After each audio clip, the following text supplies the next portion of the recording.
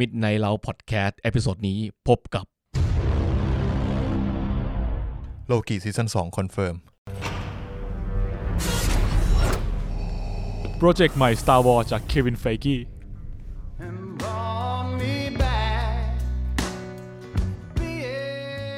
เมนท็อปปิกวันนี้พบกับ Midnight Sky สัญญาณสงัด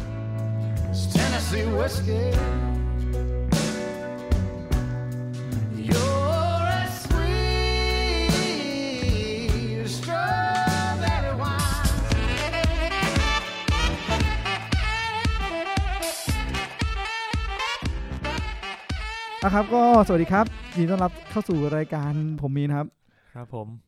ครับคุณละครับ ผมเพชรครับผมตั้นครับแล้วก็วันนี้ก็จะมีอีกคนนะครับที่มี energy เยอะที่สุดในรายการผมนิวครับ energy เยอะมาก energy ตามหนังที่เพิ่งดูเมื่อกี้เกณฑ์ไม่ขึ้นเลยเนี่ยผมนิวครับครับดีครับดีกูไปลดเกณฑ์ใหม่ให้มึงเท่านั้นครับโอเคก็ไม่พูดว่าทำเพลงแล้วกันสัปดาห์ที่ผ่านมาคุณตั้นไม่มีอะไรดูใช่ไหมก็ไม่ได้ดูอะไรเลยโอเคจบครับนิวมึงรีบเนาะไม่มีเนาะผมดูมิสเตอร์ควีนเฮ้ยผมดูอนิเมะมิสเตอร์ควีนเป็นไงขอไม่เกิน15นาทีมิสเตอร์ควีนนะหมายถึงรวมทุกคนไม่เกิน15นาทีมาฮาคนละควีนโอ้เกณฑ์กูกระทึกมากครับมิสเตอร์ควีนเนี่ยเป็นซีรีส์เกาหลีครับที่ซื้อลิขสิทธิ์มาจากจีนอีกทีนึงเอาจริงเหรอใช่ครับจำชื่อจีนไม่ได้แต่ออกมาหลายปีแล้วประมาณ 5-6 ปีครับเป็นเรื่องเกี่ยวกับพระเอกอีเซไกย้อนเวลาดีกว่าย้อนมันไม่ใช่ย้อนไปอยู่ในร่างตัวเองดิ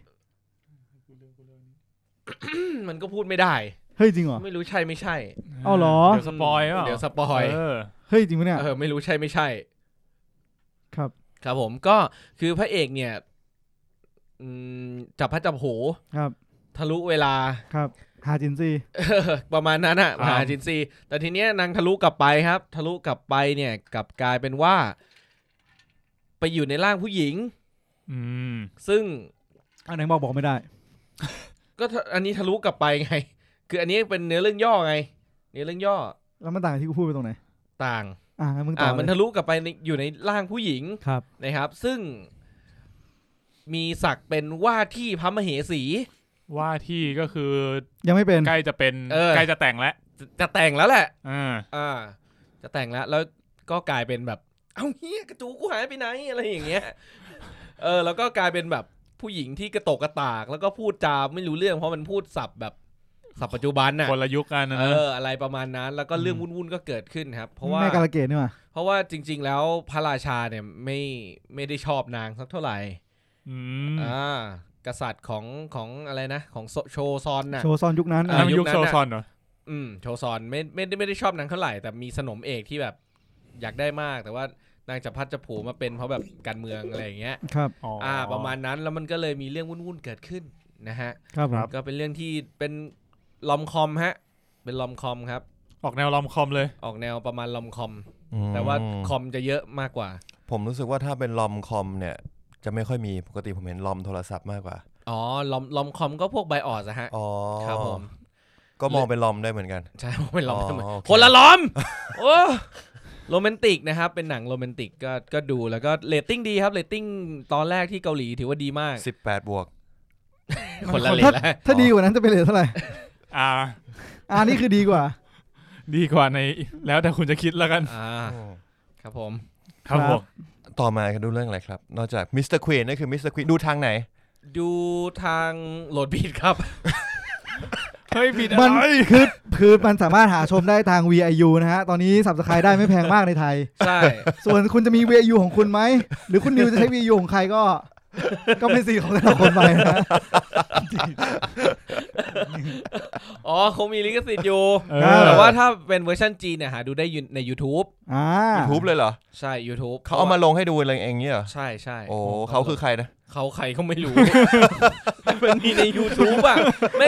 มันเป็นซีรีส์เก่ามากมันเป็นซีรีส์เก่าแบบประมาณมิสเตอร์ธง9949อย่างเงี้ยมาคนโพสอาจจะเป็นไม่ได้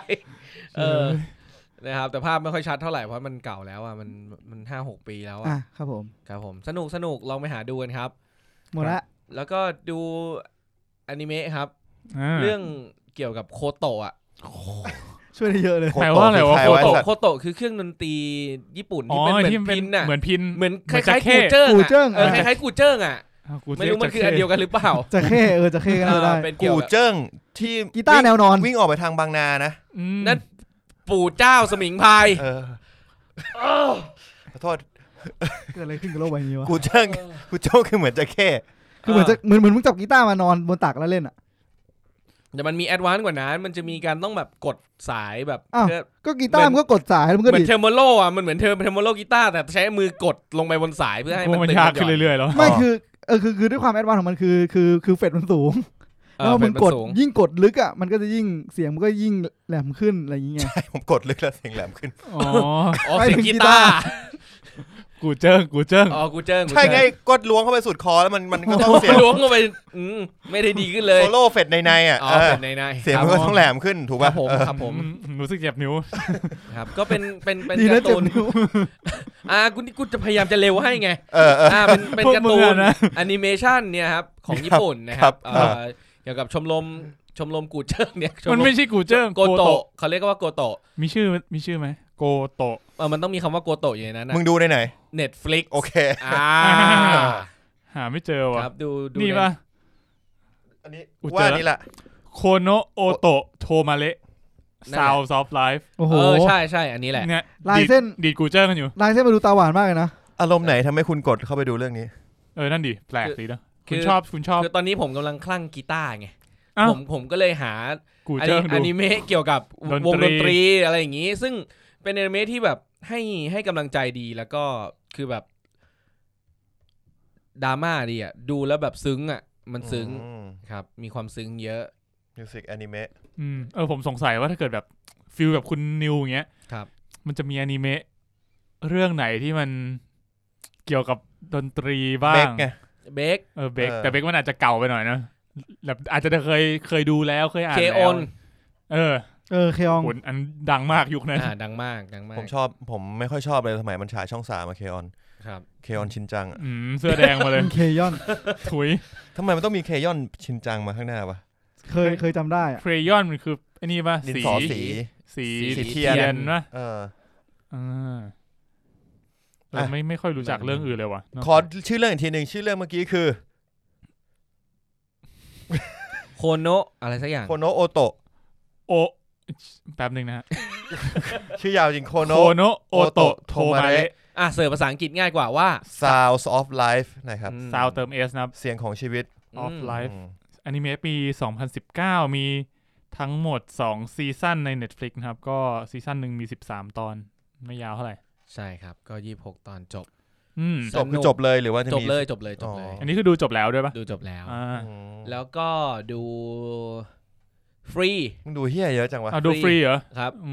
ก็ กู ดี เห็นมัน นะ ก็ดูฟรี เน็ตพิกจ่ายตังค์แล้ว อ๋อ จ่ายมึงเมื่อวานเนี่ย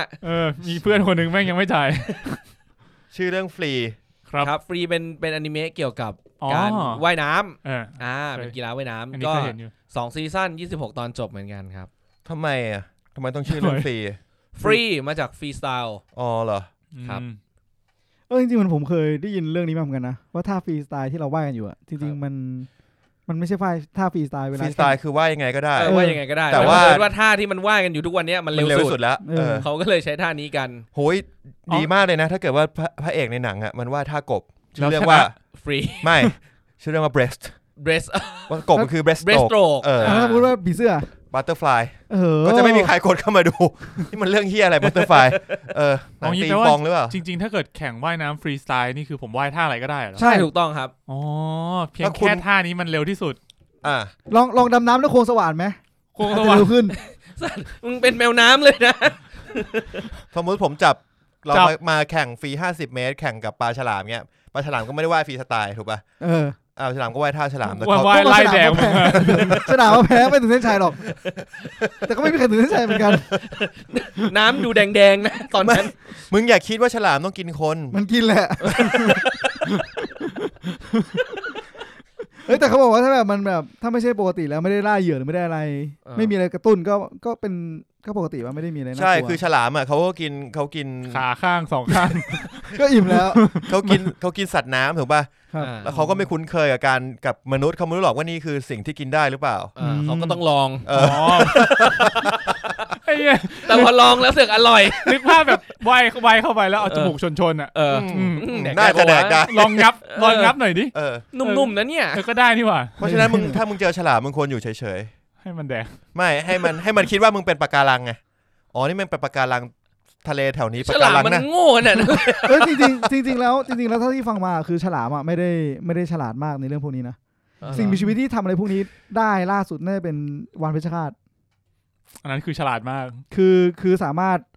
ารถจับกลุ่มกันแล้วก็ชนน้ำแข็งเพื่อให้เลื่อนให้แมวน้ำตกลงจากน้ำแข็งแล้วก็อีกกลุ่มหนึ่งเข้ามากินได้ อย่างนี้ไปไอ้กลุ่มที่ชนก็อดแดกดิ ก็วางแผนไง เขาวางแผนมันเป็นครอบครัว สับกันไงทีม A ทีม B ทีม A ทีม B มันมีโซน่าในการพูดคุยกันถูกป่ะ ไม่รู้อ่ะ วานเพชฌฆาตอ่ะ วานอ่ะ วานมีโซน่าไม่ใช่ปลาโลมาเหรอที่มีโซน่าย ากว่ะ ปลาวานก็มี เมื่อประมาณ60 ดาเมจป่ะเอาไว้ยิงเรือดำน้ำได้ ใช่มันมีดาเมจขึ้นด้วย ใช่เนิร์ด มันจะมีเสียงปลาโลมาปลาวานคุยกันไง เอลว่าเราไปเหอะ ว่าเดี๋ยวสักพักจะไม่ใช่เสียงปลาโลมาแล้ว เดี๋ยวก็มีคนมาคอมเมนต์ด่ากูอีกอ่ะ จบยังฟรี มึง ไต ดู ล์ หมดยัง จบยังฟรีไตล์ หมดแล้ว ต่อไปก็คือเรื่องที่เราจะคุยเป็นเมนท็อปิกในวันนี้ อ๋อเรื่องอะไรนะ The Midnight Sky ป่ะมีเดอป่ะ The Midnight ก็คือเราดูพร้อมกันเราเป็นเราดูมานั่งดู The Midnight Sky พร้อมกัน ครับ นัดกันมาเจอกันตอน 11 โมง ครับ ผมมา 11 โมงครึ่ง ครับ กินข้าวอีก ได้ดูประมาณบ่ายโมงอ่ะ ผมมาถึง 11:50 อ่ะ ก็ ก็ ยังไม่เริ่มกิน คือ ข้าว ความ เลย คาดหวังว่าคุณตั้นบอกเฮ้ยนิวเดี๋ยวเฮซัตทูเราเริ่มอัดกันตอนบ่าย 2นะแต่ว่ามิดไนท์เราเนี่ยจะดูหนังกันก่อนตอน 11 โมงถ้ามึงอยากดูก็มา 11 โมงแล้วกันกูว่าไปสักเที่ยงแล้วกันมันคงกินข้าวกันอยู่แหละ ไปเที่ยงปุ๊บ ยังไม่เริ่ม เลยข้าวเครื่องนี่ยังเรียงไม่เรียบร้อยเลย อ่ะโอเคจบ ครับ ตั้นหมดนิวหมดเพชร ก็ผมดูสตาร์ทอัพมาอีกตอนนี้จบ EP 13แล้ว ครับ ตอนนี้กำลังเริ่ม14แล้วก็มีธัญญา The ธั Saga ญญา of The Evil ธัญญาสนุก ใช่สนุกดีมันตลกดีกูไม่รู้ว่าคนอื่นตลกว่า มันตลก เป็นแนวไหนวะกูเริ่มงงแล้วทันย่า มัน ตอน เป็ แร น กผมนึกว่าแอคชั่นใช่ไหม แอคชั่นอีเซไก ไอชั่นอีไซไกก็มีน่าจะเคยพูดเท่าๆแล้วเป็นเหมือนกับคนออฟฟิศคนหนึ่งหนุ่มออฟฟิศคนหนึ่งที่แบบไม่เชื่อในพระเจ้าและอยู่ๆวันหนึ่งอ่ะ โดนพระเจ้าแกล้ง มันก็ตายแล้วแบบพอตอนมันกำลังจะตายอ่ะมันก็พบกับพระเจ้าแล้วเหมือนพระเจ้าบอกว่าเฮ้ยมึงอ่ะดูไม่มีศรัทธาเลยนะไอ้นี่มันก็บอกว่าก็เราอยู่ในโลกยุคแบบนี้มันจะมีใครเชื่อในพระเจ้าอีกวะพระเจ้าก็บอกว่ากูเนี่ยแล้วกูมึงเห็น แล้วกูที่คุยกับมึงอยู่อ่ะ ครับนั่นแหละครับ พระเจ้าก็แบบงั้นถ้ามึงลำบากมึงจะมีศรัทธาใช่ไหมมึงไปเลยยุคสงครามโลก นี่แปลว่าเป็นหนังตลกร้ายป่ะ นิด กูก็นับเป็นตลกร้ายก็ได้นะ คือมันดูไปก็จะมีความตลกปกฮาอยู่ประมาณนึงป่ะ มันจะฮาแบบแต่มันเป็นอนิ ไม่ เมะ ได้ฮากากขนาด มันไม่ใช่ฮาแบบโคโนซึบะ อันนั้นมันฮาเสียสติ มันจะเป็นฮาแบบเป็นไงละมึงอะไรเงี้ยมากกว่า อย่างสมมติผมยกตัวอย่างอันนี้คิดว่าไม่ได้สปอยอะไรมากสมมติแบบมันก็ไปเกิดเป็นเด็กผู้หญิงเป็นทหารแต่มันดันมีความทรงจำของยุคเก่ามาด้วยมีความทรงจำยุคเก่าแล้วก็แบบก็เลยเก่งหน่อยมีเวทมนต์ก็เก่งหน่อยแล้วก็ผมสปอยแบบมุกตลกประมาณนึงของมันก็อาจจะฟีลแบบมันแบบเหมือนแบบก็อยากมาเกิดใหม่อยากอยู่สบายๆไม่ได้อยากไปลบแนวหน้าอันตรายใช่มันก็แบบแกล้งแบบอ้างนู่นอ้างนี่สารพัดบอกว่าเนี่ยเดี๋ยวจะตั้งกองทหารกองใหม่ฝึกเดือนนึงนะไอ้เหี้ยผู้บังคับบัญชาแบบเฮ้ยปกติเขาฝึกกันครึ่งปีนี่ก็หัวเราะ เดี๋ยวมึงรู้ก็คือวางแผนเพื่อที่จะทำให้แบบกะว่าไอ้กองเนี้ยฝึกเดือนนึงเดี๋ยวแม่งลาออกหมดแน่ฝึกเหี้ยไม่รู้แบบทั้งกองแม่งแบบเฮ้ยมาพวกเราต้องฮึดผ่านไปเดือนนึงไอ้เหี้ยได้สุดยอดฐานมากลายเป็นหน่วยพิเศษไปเลยแล้วหน่วยนี้เก่งมากก็ประมาณนี้นี่คือความตลกของมัน ก็ทันย่านะครับถ้าใครสนใจก็ Saga of Tanya the Evil มีทั้งหมด12ตอนละประมาณ20นาทีครับผมครับผม Startup ก็ตอนนี้จบยังเหลืออีกเท่าไหร่14 15 16เหลืออีก3ตอนอีก3ตอนก็2วีค หรือเปล่าใช่ไหมประมาณนั้นหมายถึงว่าเรื่องมันจบแล้วแต่กูเองดูไม่จบนะคือ ผมขอพูดอีกครั้งนึงว่าผมเคยพูดไปยังวะมันเหมือนอีเทวอนมากมีดูจบยังดูอีเทวอนดูจบแล้วสตาร์ทอัพยังไม่จบเอาเป็นว่าผมไม่อยากพูดมากแต่ว่าถ้าคุณดูอ่ะคุณจะ13ถึง16นะรู้สึกสเต็ปอีเทวอนเลยคือการเดินเรื่องคล้ายๆอีเทวอนคล้ายแบบมากๆครับนิวได้ดูป่ะสตาร์ทอัพไม่ได้ดูทั้ง2เรื่องเลยอีเทวอนมันก็ไม่ได้ดูอ่ะใช่เชี่ยนี่มึงคนไทยหรือเปล่าเนี่ยเดี๋ยวเฮ้ยไรวะโอเคก็น่าจะดูมาแค่นี้แหละครับผมผมมีดูอีกมาผมมีดู Guilty Crown อีกเป็นอนิเมะเหมือนกันGuilty Crown อันนี้ดูในไหนครับดูใน Netflix เหมือนกันครับ Guilty Crown เป็นหนังเกี่ยวกับต้องบอกว่ามันเป็นยุคหน้าตามดูไซไฟ Post Apocalypse อะไรประมาณนี้ After Apocalypse Japan has lost its independence to GHQ GHQ นี่เป็นเหมือนกองคือมันมีโรคระบาดอะไรบางอย่างแล้วก็มันมีตั้ง GHQ ขึ้นมานะครับแล้วก็พยายามจะแบบเคียวโรคระบาดนี้แต่ว่ามันก็จะแบบด้วยการจัดการที่ไม่ดีทำให้แบบว่า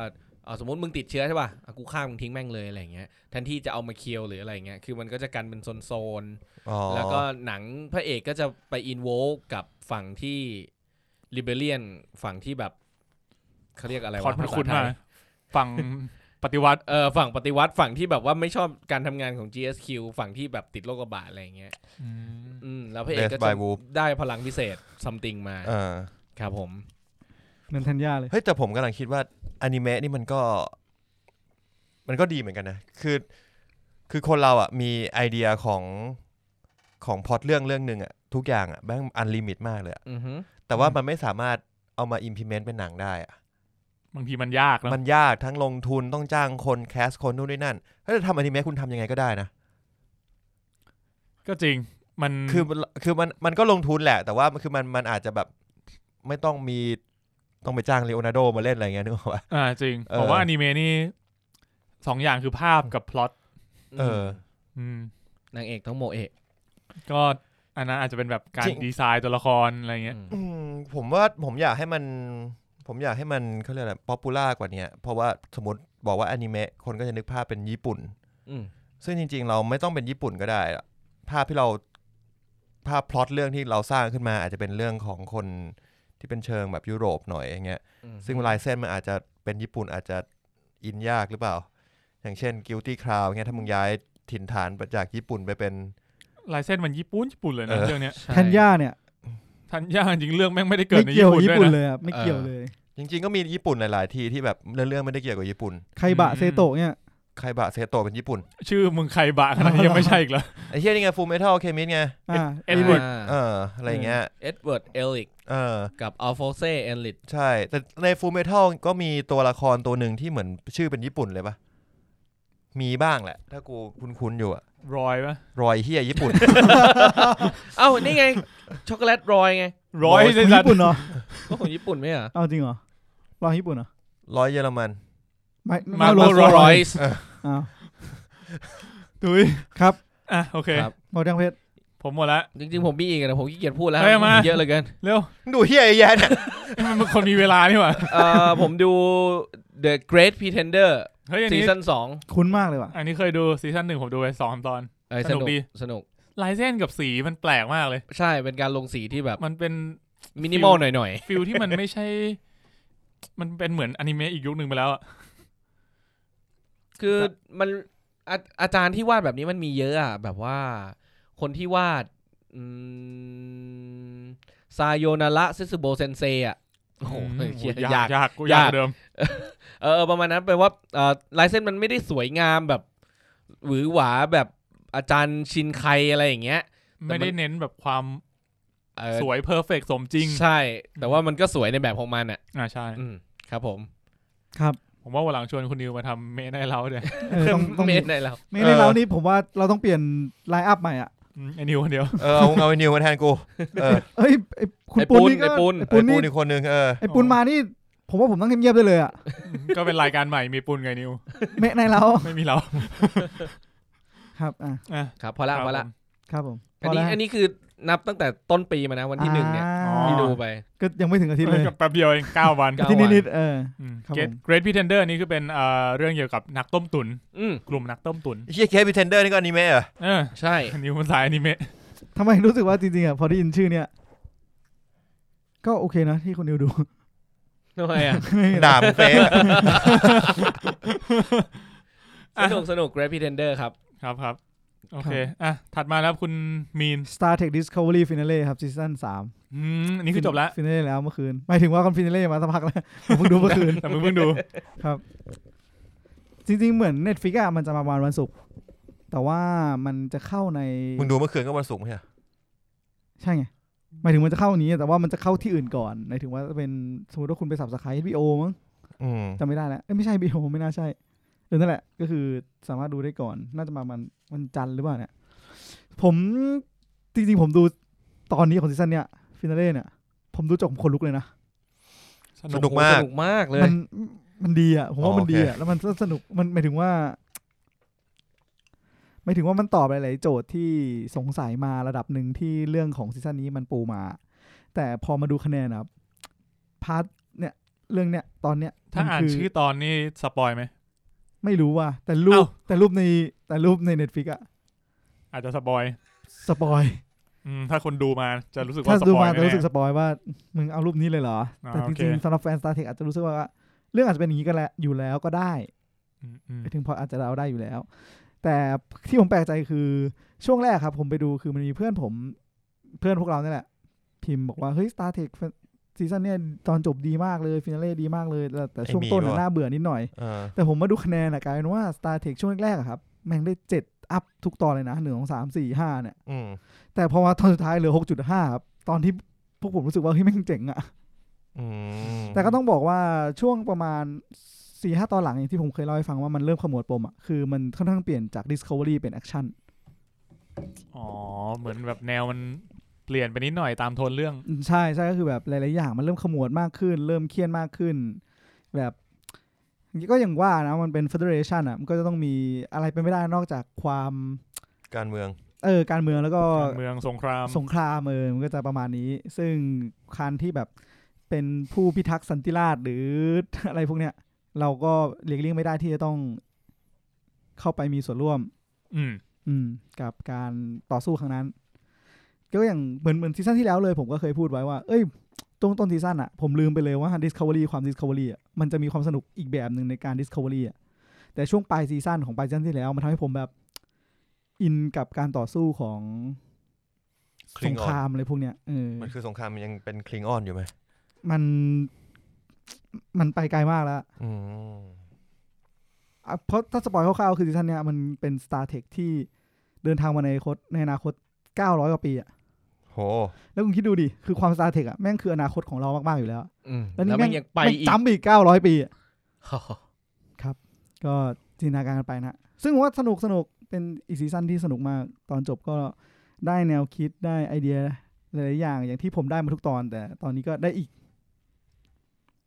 ค่อนข้างชอบครับแล้วก็นอกจากอันนี้ก็ไม่มีแล้วไปดูการ์ตูน Netflix ที่คุณเพชรเคยเอามาแนะนำกันแล้วครั้งหนึ่งเรื่องอะไรครับผมเป็นโกโตะเหมือนกันคากุชิโกโตะก็คือคุณพ่อของเด็กผู้หญิงคนหนึ่งเขาทำงานเป็นนักวาดการ์ตูนทะลึ่งแล้วมีลูกสาวอยากดูอยู่แล้วก็ต้องปกปิดแค่นี้แหละคร่าวๆแค่นี้แหละนี่อยากดูอยู่เรื่องนี้ประมาณ10 นาทีของเรื่องน่ารักดีมันเป็นประเด็นที่น่าสนใจนะคือผมไปเจอข้อความหนึ่งเหมือนมันอยู่ในการ์ตูนเลยที่แบบว่าลูกสาวเขาอ่ะก็ถูกเพื่อนร่วมห้องถามว่าพ่อทำงานอะไรหรอเด็กผู้หญิงก็แบบก็ไม่รู้คือไม่รู้จริงๆพ่อไม่เล่าให้ฟังเพราะว่าคุณพ่ออ่ะแต่งตัวใส่สูท ออกไปทำงานทุกเช้า แบบปกปิดอ่ะไม่ให้ลูกรู้อ่ะเหมือนแบบแค่ให้ลูกคิดว่าตัวเองเป็นพนักงานออฟฟิศอะไรอย่างเงี้ยแล้วลูกแล้วเพื่อนคนก็ถามแล้วเพื่อนคนก็บอกว่าเธอไปถามอย่างเงี้ยไม่ได้นะมันไม่ใช่แค่เสียมารยาทนะแต่คือมันจะส่งผลต่อแบบความอะไรประเภทจำไม่ได้นะคือมันไม่เหมาะที่จะไปถามอ่ะแล้วครูก็เห็นด้วยเดี๋ยวผมหาประโยคนั้น exactly ไม่ได้เดี๋ยวหาอีกทีครับเพราะมันเจ๋งดีครับก็มีแค่นี้สำหรับผมดูหมดแล้วโอเคครับก็ถือว่าเยอะเหมือนกันนะแค่นิวก็เกินครึ่งแล้วมันดูอยู่เดียวไอ้พวกทำรายการหนังนี่ไม่ดูหาเลยนะ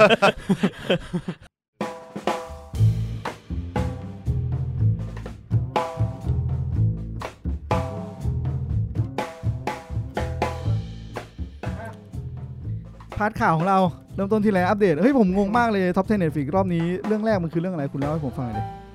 ก็เบรจิตันอ่ะ10อันดับแรกเนี่ยมีอะไรที่แปลกใหม่บ้างถ้าถามผมอ่ะ Cashing on You ยังอยู่อันนี้ก็คือต้องกลับมาอาทิตย์ที่แล้วทีนี้ก็ยังอยู่มาเรื่อยเลยก็จะว่าไงดีอ่ะตื่นเต้นนิดหน่อยแต่ตอนนี้เริ่มไม่ตื่นเต้นแล้วแต่ Alice in Borderland เนี่ยก็ยังรู้สึกว่าเฮ้ยมันยังคงอันดับอยู่ได้มากกว่าที่ผมคิดอยู่อันดับ6ตอนนี้ Alice in Borderland แล้วก็มีซีรีส์ใหม่นะครับเรื่อง Run On ฮะอ๋อ Run On เกาหลีอันนี้ก็น่าจะเป็น weekly ตอนนี้ถึง EP 8ครับมานานแล้วนะแต่ว่าน่าจะคนน่าจะเริ่มมาดูกันใช่ๆ Startup ยังอยู่ที่4นะครับอันดับ3เป็น The Uncanny Counter อันดับ2 Sweet Home ใช่ผมอยากดู Uncanny Counter อยู่ผมรู้สึกว่าพล็อตเรื่องน่าสนใจคุณปุ๊กก็ดูนะเขาบอกว่ามันโชเน้นมากเลยเป็นซีรีส์หรือมูฟวี่ครับซีรีส์มีทั้งหมด16ตอนตอนนี้ตอนละกี่นาทีวะกูอยากรู้จริงตอนละชั่วโมงพอดีพอไหวถ้าชั่วโมงกว่าไม่ไหวเนี่ย57-59ชั่วโมง5นาทีประมาณนี้ก็ตอนนี้ถึง EP 10แล้ว Sweet Home กับ Uncanny Counter ดูอะไรดิโหยากนะมัน Sweet Home นี่ได้คำชมมาหลายอย่าง Sweet Home ตอนละเท่าไหร่50นาทีตอนละใช่ประมาณ50-46งั้นดู Sweet Home แล้ว Sweet Home มี10ตอนจบกูดู Sweet Home ได้กัน Uncanny Counter นี่น่าจะเป็นแนวแบบนักล่าเป็นกลุ่มนักล่าDemon Hunter เขาชื่อลูฟี่ป่ะฮะเฮ้ย Demon Hunter มันเป็นลูฟี่วะนักล่าไงนึกว่านักล่าสมบัติอะไรอย่างเงี้ยไม่ใช่น่าจะเป็นแบบโซโล่มากกว่าคาบดาบมาเลยมาพูดถึงอันดับ1หน่อยคือ Bridgerton กำลังดังนะครับเป็นกระแสโลกแล้วก็ดังในตอนนี้ก็มาดังในไทยแล้วดีใจด้วยคุณรู้ได้ไงกูทำกันบ้านมาฮะคนดูมากกว่า64ล้านครัวเรือนทั่วโลกหมายถึง Bridgerton วิทย์ในเราพอดแคสต์โอ้โหใส่เสียงตบมือหน่อยสิ64คนก็บุญแล้ว64ดังจริงแล้วก็มีข่าวว่าพระเอกเรื่องเนี้ย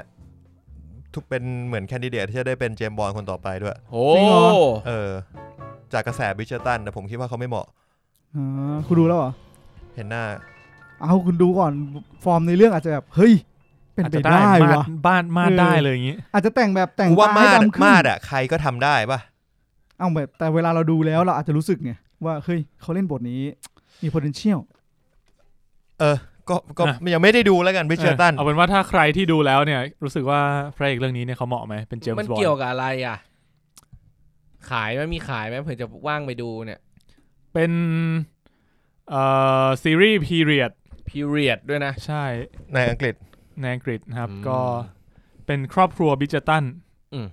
ช่วยได้เยอะเลยเป็นครอบครัวไฮโซบิชตันที่กำลังมองหาความสุขชีวิตในลอนดอนนะครับนี่คือเรื่องย่อมีเขียนแค่นี้มันก็คงไปเจอแบบเป็นแบบหนังแบบไฮโซของอังกฤษในยุควิกตอเรียนอะไรอย่างงี้ป่ะเป็นออกแนวยุคแถวๆนั้นวิกตอเรียนใส่ชุดที่แบบผู้หญิงต้องดึงใส่คอร์เซ็ตเขาเรียกคอร์เซ็ตป่ะที่แบบต้องเอาตีนเหยียบแล้วก็ดึงใช่ตึงนั่นคือคอร์เซ็ตแล้วก็จะได้น่าจะมีพล็อตเรื่องที่น่าสนใจอยู่แหละน่าจะเป็นเรื่องของความรักของตัวลูกสาวกับสักคนหนึ่งหรือเปล่าเกลียดเรื่องย่อ Netflix ตรงเนี้ยคือบางทีมันก็ยากไงบางทีมันไม่สปอยถ้าจนกูไม่รู้อะไรเลยเขียนมาปุ๊บคือแบบแล้วไง แต่อันนี้มันอาจจะเป็นแบบไอ้นี่ไงเป็นเรื่องของแบบครอบครัวคือมันเป็นแบบเรื่องทั่วๆไปอ่ะ Slice of Life แนวนั้นของครอบครัวไฮโซเดี๋ยวไปหาเรื่องย่อให้เพิ่มครับงั้นผมขอกล่าวพูดอันนี้กันแล้วกันประโยคที่ผมติดใจในการ์ตูนเรื่องที่ผมเล่าให้ฟังก็คือครับคุณครูเคยบอกแล้วว่าไม่ควรถามเรื่องงานของพ่อแม่คนอื่นเพราะมันจะโยงไปถึงพวกข้อมูลส่วนบุคคลหรือว่าการแบ่งชนชั้นแรงงานนี่เรื่องอะไรนะที่พ่อเป็นนักวาดการ์ตูนทะลึ่งครับแต่ผมว่าหมายถึงว่าคอนเทนต์หมายถึงว่าประโยคตรงเนี้ยมันทำให้รู้สึกแบบความใส่ใจในโรงเรียนมันก็มีจริงๆอย่างซีรีส์เกาหลีที่เราได้เห็นอะว่าเอ้ยพอพ่อมึงเป็นหัวหน้าคนอื่นแล้วลูกมาอยู่ในโรงเรียนเดียวกันรุ่นเดียวกันเนี่ยแล้วมันก็จะเกิดการแบ่งชนชั้นภายในโรงเรียนเพราะว่าพ่อมึงกับพ่อกูดังนั้นการที่แบบเราควรจะสร้างสภาพแวดล้อมของโรงเรียนให้มันก็เป็นสภาพแวดล้อมของเขาก็ได้เติบโตในรูปแบบของเขาไม่ใช่มันนูทรัลจริงไม่ใช่ผ่านมาโดยแรงกดดันจากภายนอกอาชีพพ่ออาชีพแม่แบบเฮ้ยคุณต้องดูแลคนนี้ดีๆนะเพราะว่าเขาเป็นลูกของเจ้านายพ่อเนี่ยก็ไม่ใช่ปะครับไม่มีอะไรครับช่างแตกต่างเป็นประเด็นที่ผมฟังแล้วมันใส่มา15นาทีแรกของเรื่องเลยอ่ะดีนะดีผมชอบครับจบแล้วครับมีข้อมูล Bridgerton นี้หน่อยอันนี้จากThe Standard นะครับก็ดัดแปลงมาจากนิยายโรแมนติกอิงประวัติศาสตร์ของจูเลียควินครับว่าด้วยเรื่องราวความรักโอลเวงในแวดวงชนชั้นสูงยุครีเจนซี่บันดีไทยมาเลยจริงๆมันเป็นตัวที่ผมว่ามันกินง่ายนะใช่ผมโอเคกับรีเจนซี่นะเดี๋ยวนี้เขาเปลี่ยนไปกินอีกตัวนึงแล้วตัวอะไรครับเพราะว่ามันหารีเจนซี่ไม่ได้ยี่ห้อว่าเราจะโดนจับเพราะงานนี้แหละเดี๋ยวนี้หายากเหรอมันหาไม่ค่อยได้โอเคก็มีจุดศูนย์กลางนะครับอยู่ที่ตัวละครเอกอย่างดัฟนี่แล้วก็ครอบครัวบริดเจอร์ตันน่ารักไหมน่ารักไหมก็น่ารักนะจัดไปก็มีรายงานว่าเป็นซีรีส์ที่ได้รับความนิยมแซง The Queen Gambit ไปแล้วโหก็สมควรจะแซงอ่ะก็ Queen Gambit ออกมาตั้งนานแล้วป่ะไม่มันเรียกว่าวัดโพล่ากว่าวัดแล้วคนดูเยอะกว่าใช่ใช่ซึ่งแปลกนะคือด้วยไม่รู้ดิคือเขาไม่มีดาราคือแบบอัญญาเทเลอร์จอยมันดูเป็นดาราที่ดังนะตอนนี้ผมว่าเขาไม่ได้มีดาราที่เป็นแม่เหล็กขนาดนั้นนะแปลว่าตัวซีรีส์เนี่ยต้องดีจริงมันน่าจะต้องมีอะไรที่น่าสนใจมากผมหมายถึงโดยส่วนตัวผมแอบมองว่าโดยสภาพเรื่องย่อของอันเนี้ยกับโดยสภาพเรื่องย่อของ Queen Gambit ผมว่า Queen Gambit นิชกว่านิดนึงQueen Gambit นิชกว่าแต่ว่าเรื่องนี้มันไม่ได้ดูพิเศษมันแบบเชื่อฟังพอเรื่องแล้วก็แบบมันไม่น่าดูเพราะเราโหยหาความพิเศษไงเหรอผมฟังแล้วนึกถึงแบบ Sex and the City แบบเวอร์ชัน period อะไรอย่างเงี้ยแล้ว Sex and the City ดังกว่าหลังซีรีส์ที่เราดูกันปะล่ะดังมากเนี่ยพระเอกคือพวกเราพยายามจะโหยหาสิ่งที่มันแบบพิเศษไงแต่คือความดังของหนังมันไม่ได้คนที่ต้องมันไม่ต้องพิเศษตลอดเวลาไงให้ลองดูหน้าพระเอกคิดว่าเหมาะบทเจมส์บอนด์นี่พอไหวไหมให้ผมว่าถ้านี่มันพระเอกไอ้ทีเน็ตป่ะไม่ใช่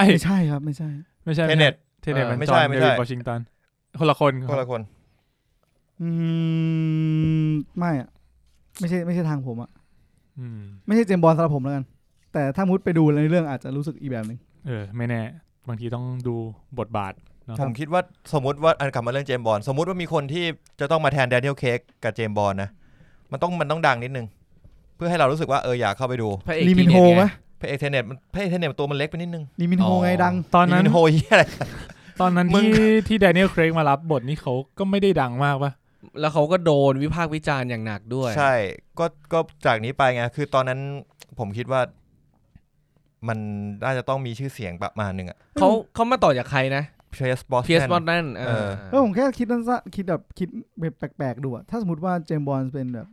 ลูกครึ่งเอเชียเงี้ยคุณว่ามันจะโอเคไหมก็อย่าพลิกจากออริจินอลมากเลยจริงๆผมว่ามันโอเคเว้ยเพราะผมรู้สึกว่าเจมส์บอนด์มันคือตำแหน่งแล้วมันไม่ใช่ถ้าคุณมีความสามารถว่ามันเป็นชื่อมันเป็นโค้ดเนมเว้ยมันเป็นโค้ดเนมมันเป็นใครก็ได้เพียงแต่ว่าออริจินอลเรื่องอะไรวะไม่มีอะไรนั่นแหละมันก็เลยเป็นใครก็ได้ในความรู้สึกผมใช่เหมือน M ในเรื่องก็มีตัวละครชื่อ M ชื่อ Q ซึ่งก็ถูกเปลี่ยนไปตามเส้นเรื่องที่เส้นเรื่องอยากให้เปลี่ยนเพราะเขาแก่ไม่ไหวแล้วก็ต้องเปลี่ยนไปครับผมก็เดี๋ยวรอดูเอาให้เจมส์บอนด์ภาคล่าสุดนี่มันได้ฉายก่อนนะค่อยว่ากันว่าคนใหม่จะเป็นใคร เอานี่ ได้ ถ่ายแล้วเหรอ โอ้โหจะฉายมา2 ปีแล้วมั้ง จากอะไร เนี่ย Die Tomorrow เอ้ย No Time No Time to Die No Time to ฉาย เพลงประกอบแป้งออกมาแล้วออกมาอีกนั่นน่ะสิ จนจะเปลี่ยนเพลงละอ่ะข่าวต่อไปครับคุณเพชรครับนี่เรายังถึงข่าวเหรอยังไม่ถึงดีกว่าอันดับ1ก็คือ Bridgerton นะครับ Top 10 Netflix ประจำวันเสาร์ที่9อาทิตย์นี้เราถือว่าอัดเร็วนะปกติเราแบบวันจันทร์วันอังคารตลอดเลยหลังๆนะ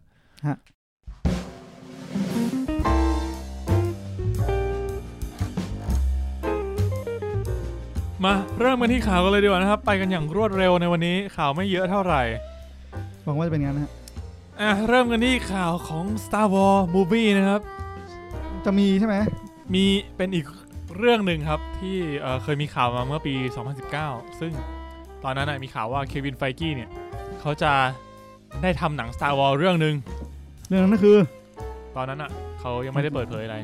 ตอนนี้เล่าให้นิวฟังก่อนเควินไฟกี้รู้จักไหมไม่รู้เขาคือเควินไฟกี้เป็นเฮดของ Marvel ไม่เห็นได้บอกกูยังมั้งเลยวะอ้าวมึงไม่รู้เหรอไม่รู้มึงฟังไว้กูพูดไอ้เหี้ยรายการนี้พูดถึงเควินไฟกี้มาน่าจะ100 ครั้งได้แล้วมั้งกูแค่แบบจะมีคนมันเป็นเฮดของ Marvel Studio Marvel Studio ของสายหนังเลยนะเป็นคนวางพล็อตของ Marvel วางภาพรวมของ Marvel Cinematic Universe เควินไฟกี้MCU ทั้งหมดที่เราดูกันมาแล้วไงต่อครับก็นี่แหละเขามีแผนต่อก็จริงๆคือเจ้าตัวเขาเรียกว่าเป็นเหมือน Star Wars Nerd คนหนึ่งเลยคือชื่นชอบมากก็ตอนนี้เนี่ยเขาเปิดเผยตัวคนเขียนบทมาแล้วซึ่งเรื่องนี้จะไม่ใช่เรื่องที่แพตตี้เจนสกินเขาจะมาเป็นโปรดิวเซอร์ใช่ไหมใช่คนนี้จะมาเป็นโปรดิวเซอร์หมายถึงเควินเป็นโปรดิวเซอร์เรื่องมันเกิดเหตุมาจากที่ว่าดิสนีย์เนี่ยซื้อมาเวลไปใช่ไหมซื้อลูคัสฟิล์มซื้อทั้งมาเวลแล้วก็สตาร์วอร์เขาก็เลยสามารถมาจอยกันได้ใช่ก็เลยว่าครับผมก็อันนี้คือต้องบอกว่าเป็นคนละเรื่องคือเรื่องมันจะมีอีก2เรื่องคือเรื่องที่จะมีไทก้าไวติติพ่วงกับทอร์แรกนาล็อกครับกับอีกคนหนึ่งแพตตี้เจนสกินอันนั้นพ่วงกับวาดูแมนอันนี้ก็อีก2เรื่องส่วนอันนี้เป็นอีกเรื่องนึงก็จะได้ตัวคนเขียนบทซึ่งเขียนบทซีรีส์โลกิแล้วก็ด็อกเตอร์สเตรนจ์2แล้วก็ก่อนหน้านี้เคยเขียนบทให้กับริกแอนด์มอร์ตี้ด้วยโอ้เขียนริกแอนด์มอร์ตี้ใช่ก็น่าสนใจเป็นไงครับคุณมีนจากที่เคยดูรู้สึกว่าเขาจะเคยอยากรู้เขาเคยเขียนบทริกแอนด์มอร์ตี้ตอนที่เป็นตอนที่เกี่ยวกับส้วมToilet Center episode about Rick slipping away คุ้นมากเลย to an uninhabit world ที่อะไรวะเนี่ย to take a pool ผมนึกออกแล้วมันมากเลยเหมือนกับว่าลิกปวดขี้ก็ต้องแบบคือลิกอ่ะวันอะไรคือตอนนี้ผมพูดคร่าวๆกันคือตอนนี้มันจะเริ่มต้นที่มันฉายให้ดูว่าลิกอ่ะแม่งมีส้วมส่วนตัวคือเป็นดาวดวงหนึ่งที่สวยมากแล้วมันมีที่นั่งขี้อ่ะอยู่ข้างบนแล้วเห็นวิวทุกอย่างในโลกใบนั้นที่มีแต่มนุษย์ต่างดาวเหมือนลอยๆอยู่นะเป็นแบบเหมือนอยู่บนเขาที่สูงที่สุดอ่ะเหมือนอยู่บนยอดเขาแล้วเห็นทุกอย่างในโลกใบนั้นนั่นคือความสุนทรีในการขี้ในห้องน้ำนี้ของลิกคือมึงต้องข้ามมาดาวตรงนี้เพื่อที่จะขี้แล้วกลับแล้วปรากฏว่ามันมีเหตุการณ์หนึ่งคือมันสัมผัสได้ว่าส้วมมันอ่ะไม่เหมือนตอนที่มันขี้ล่าสุดเว้ยแปลว่ามีคนมาแย่งส้วมมันดังนั้นสงครามเลยเกิดขึ้นมันต้องตามหาว่าใครมาใช้ส้วมกูมึงสบายใจขึ้นยังที่จะได้คนนี้มาเขียนบทให้หนังใหม่ของ Star Wars ผมรอดูเลยน่าจะมันแค่คือความลิกอ่ะมันเป็นคาแรคเตอร์ที่เกิดเหตุการณ์เงี้ยง่ายมากกูบอกเลยกูว่าก็จริงใครมาใช้ส้วมกูแต่ว่าอย่างน้อยเขาเข้าใจคาแรคเตอร์เขาพาคาแรคเตอร์ไปสุดก็ว่าเหมาะกับโลกิดีนะซีรีส์โลกิก็อาจจะฟีลประมาณนี้แหละรอดูแล้วนะครับนอกเหนือจากนี้ก็มีการเปิดเผยว่าซีรีส์โลกิเนี่ยจะมีซีซั่น2อีกด้วยซีซั่น1ยังไม่ฉายเลยครับผมรอดูกันได้ถือว่าเป็นหนึ่งในซีรีส์ที่ผมอยากดูมากที่สุดเรื่องนึงนะโลกิเหรอรู้สึกมันเป็นตัวละครที่น่าจะมันเนี่ยผมว่าถ้าก่อนหน้านี้มากๆอ่ะผมจะอินนะแล้วตอนเนี้ยไม่อินละเริ่มเฉยๆละอะไรนะโลกินะมึงยังไม่ได้ดูเลยมึงจะไปอินไม่อินเฮียอะไรมึงดูก่อนไม่ถึงแต่ก่อนอ่ะผมรู้สึกว่าความเป็นคาแรคเตอร์โลกิแค่โผล่มาก็แบบสปาร์กจอยแล้วสปาร์กจอย เยี่ยมโอเคครับถัดมาก็มีภาพใหม่จากหนังของเฮียแซ็กสไนเดอร์ครับก็คือหนังเรื่อง Army of the Dead ที่นำโดยเดฟบาติสตาเป็นหนังแนวเขาเรียกว่าเป็นซอมบี้ไฮส์อันนี้เกี่ยวอะไรกับ DC ไหมไม่เกี่ยวเป็นเขาเป็นผู้กำกับที่เคยกำกับหนัง DC ถึงถามไงว่าไอ้เรื่องนี้มันเกี่ยวอะไรกับ DC เรื่องนี้ไม่เกี่ยวเลยแค่มากำกับทำเป็นหนังซอมบี้ก็คือเป็นแก๊งที่ออกปล้นระหว่างที่ซอมบี้อโพคาลิปส์อยู่บนโลกจริงๆ Zack Snyder เคยทำ Dawn of the Dead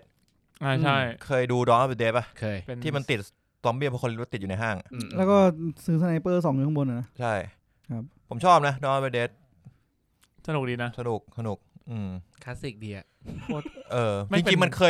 คยมีเวอร์ชันเก่าอันนี้ไอ้ที่ Zack Snyder ทำมาเป็นรีเมคเหรอเป็น cover เวอร์ชันใช้คำว่า cover ได้ป่ะจริงก็ได้แหละแต่ยุคนั้นนี่หนังซอมบี้ก็เยอะอยู่นะเยอะ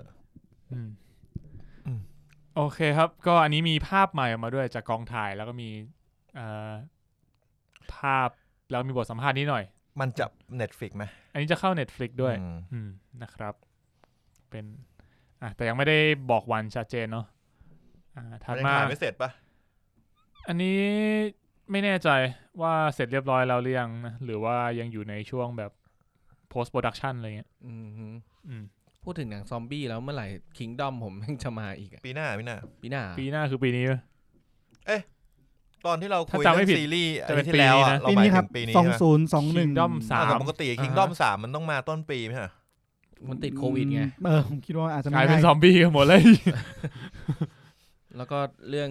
วากาบอล2ผมด้วยเนี่ยวากาบอล2นี่น่าจะนานใช่ก็วากาบอลนานจริงไม่มีข่าวไม่มีผมชอบตอนที่เขาเล่นมุกแซวกันอะทำไมวะแบบสตาร์ทอัพอะทั้ง2คนนั้นอะไม่เวิร์กหรอกมาอยู่กับพี่ดีกว่าวากาบอลนะงงไหมคือนางเอกคนเดียวกันไงซูจีก็แบบถ้าซูจีเลือก2คนนั้นไม่ได้อะไม่เป็นไรมาดูมาทำวากาบอลกับกูต่อว่าอยู่กับสตาร์ทอัพดีแล้วปลอดภัยดูปลอดภัยชีวิตดีกว่าเยอะเลยครับโอเคครับก็มาที่หนังของคุณดาเมียนชาเซลกันบ้างนะครับหรือว่าพ่วงกับ Whiplash แล้วก็La La Land Whiplash นี่น่าเป็นหนังที่พวกเราเคยดูใช่ชื่นชอบไหมคุณนิวชอบไหมชอบมากสำหรับคนตีกลองแบบคุณนี่ It's not quite my tempo เคยมีอาจารย์แบบนั้นไหมไม่มีก็เฮียอะไรสัตว์มีก็มีต่อยอ่ะว่าต้องถ้ามีอยู่ในไทยว่าเฮียนี่ต้องโดนลุมกระทืบเชื่อกูป่ะว่าโดนไม่แน่นะเว้ยตามพวกmusic college อาจจะมีที่เขาแบบ strict มากๆอาจจะมีนะเว้ยก็ไม่แน่ใช่เราไม่เคยไปสัมผัสตรงนั้นนะผมเคยได้ยินเรื่องราวบางอย่างเขาบอกว่าเขาเคยมีอาจารย์แบบนี้เขาคือใครเพื่อนผมคนนึงแล้วเขาก็รวมหัวกับเพื่อนไม่ใช่หรอกเพื่อนในห้องอ่ะรวมหัวกันล็อกประตูห้องไม่ให้อาจารย์เข้าไม่ให้อาจารย์ออกคือออกไปก่อนไม่ให้อาจารย์ออกจากห้องอาจารย์กำลังเก็บเอกสารทุกคนก็ออกแล้วก็ล็อกแล้วเขาบอกว่าแล้ววันต่อมาอาจารย์ก็มาทำงานได้ตามปกติแล้วก็มีคนไปถามอาจารย์ว่าอ๋อก็ออกทางหน้าต่างไอ้อาจารย์ชิวจังวะเหมือนเพื่อนแบบทำอะไรกูไม่ได้หรอกกูโดนมาแล้วกูเคยโดนมาแล้วนะคนนี้กูโดนมาแล้วไอ้พวกออนบ้ากว่านี้ต้องยกพวกมาตบกูแล้ววันต่อมาก็เลยยกพวกมาอาจารย์บอกกูรู้ทันข้างหลังนี่พวกกูกลับมาที่หนังใหม่ของเดเมียนชาเซลครับผมตอนนี้หนังเรื่องบาบิโลนเคยได้ยินเหมือนตอนนี้เลื่อนกำหนดฉายไปเต็ม1ปีครับบาบิโลนเกี่ยวกับอะไรฮะ2022ก็เป็นหนังที่เรียกได้ว่าอยู่ในยุคเปลี่ยนผ่านของฮอลลีวูดระหว่างหนังใบ้มาเป็นหนังที่มีการพูดคุยกันช่วงปีแบบถึงตัวหนังเกี่ยวกับยุคนั้นตัวแบบปี1920แถวนั้นโดยที่ก็ได้นักแสดงนำนะเป็นแบรดพิตต์แล้วก็กำลังอีกคนนึงกำลังเจรจากับมาร์กอต ร็อบบี้อยู่ครับผมก็อีกสักพักก็อาจจะได้ลีโอนาร์โดมาด้วยแล้วก็มาเล่นเป็นสตันท์แมนวันสปอนทามลีโอนาร์โดเป็นสตันท์แมนให้แทนที่รอบนี้ผัดกันใช่ก็ที่จริงเป็นหนังที่น่าจะเป็นหนังฟอร์มใหญ่อีกเรื่องนึงของ Paramount นะแต่ว่าต้องรอไปก่อนนะครับถัดมาดีกว่า WandaVision ครับก็ตอนนี้ใกล้แล้วใกล้ที่จะได้ดูกันแล้วนะครับเราก็ไม่รู้ใกล้มา Disney Plus คุณนิวอยากติด Disney Plus ไหม 4 คนพอดีเลยเนี่ยมันมีอะไรน่าดูดีกว่ามี Star Wars Marvel แล้วก็หนังดิสนีย์คือ Star Wars เนี่ยไม่ใช่ทางผม แมนดาโลเรียนอ่ะไม่ได้ แมนดาโลเรียนก็ ลองดู Star Wars เรียนก่อน จริงเหรอผมเห็นโยดาน้อยแล้วผมก็ไม่ได้รู้สึกน่าเอ็นดูหรืออยากดูอะไรอ่ะเขาไม่ได้ให้มาดูโยดาน้อยนี่เหรอชื่อมันก็ชื่อแมนดาโลเรียนไม่ใช่ชื่อลิตเติ้ลโยดาคุณรู้จักโบบ้าเฟสไหมรู้จักโบบ้าคุณรู้จัก Stormtrooper ไหมรู้จักที่ยิงอะไรไม่โดนเลยนั่นแหละในเรื่องนี้ยังมันยิงโดนไหมโดนโดนแล้วเหรอน่าดูละแต่สะท้อนเอามาถึงกระเด็นมาโดนตัวเองคือมันยิงโดนเลยแต่คนโดนยิงไม่เป็นไรไงอันนั้นก็เรียกไม่โดนไอ้สัตว์แต่มันไม่เป็นไรก็มันไม่โดนเวลามันโดนไงไม่โดนไงโดนจุดตายก็ไม่เป็นไรก็มันใส่เกราะเขาจะเรียกจุดตายได้ยังไงมึงคือจุดตายก็ใส่เกราะเพื่อป้องกันจุดตายไงมีนก็แปลว่ามันต้องมีสมมติว่ามึงใส่เกราะมันก็ต้องมีแบบซอกคอซอกตาคุณโดนซอกคอเป็นไงอุ้ยโดนยิงเหรอโอ้ยโดนยิงแหละโดนยิงก็ตายดินะตาย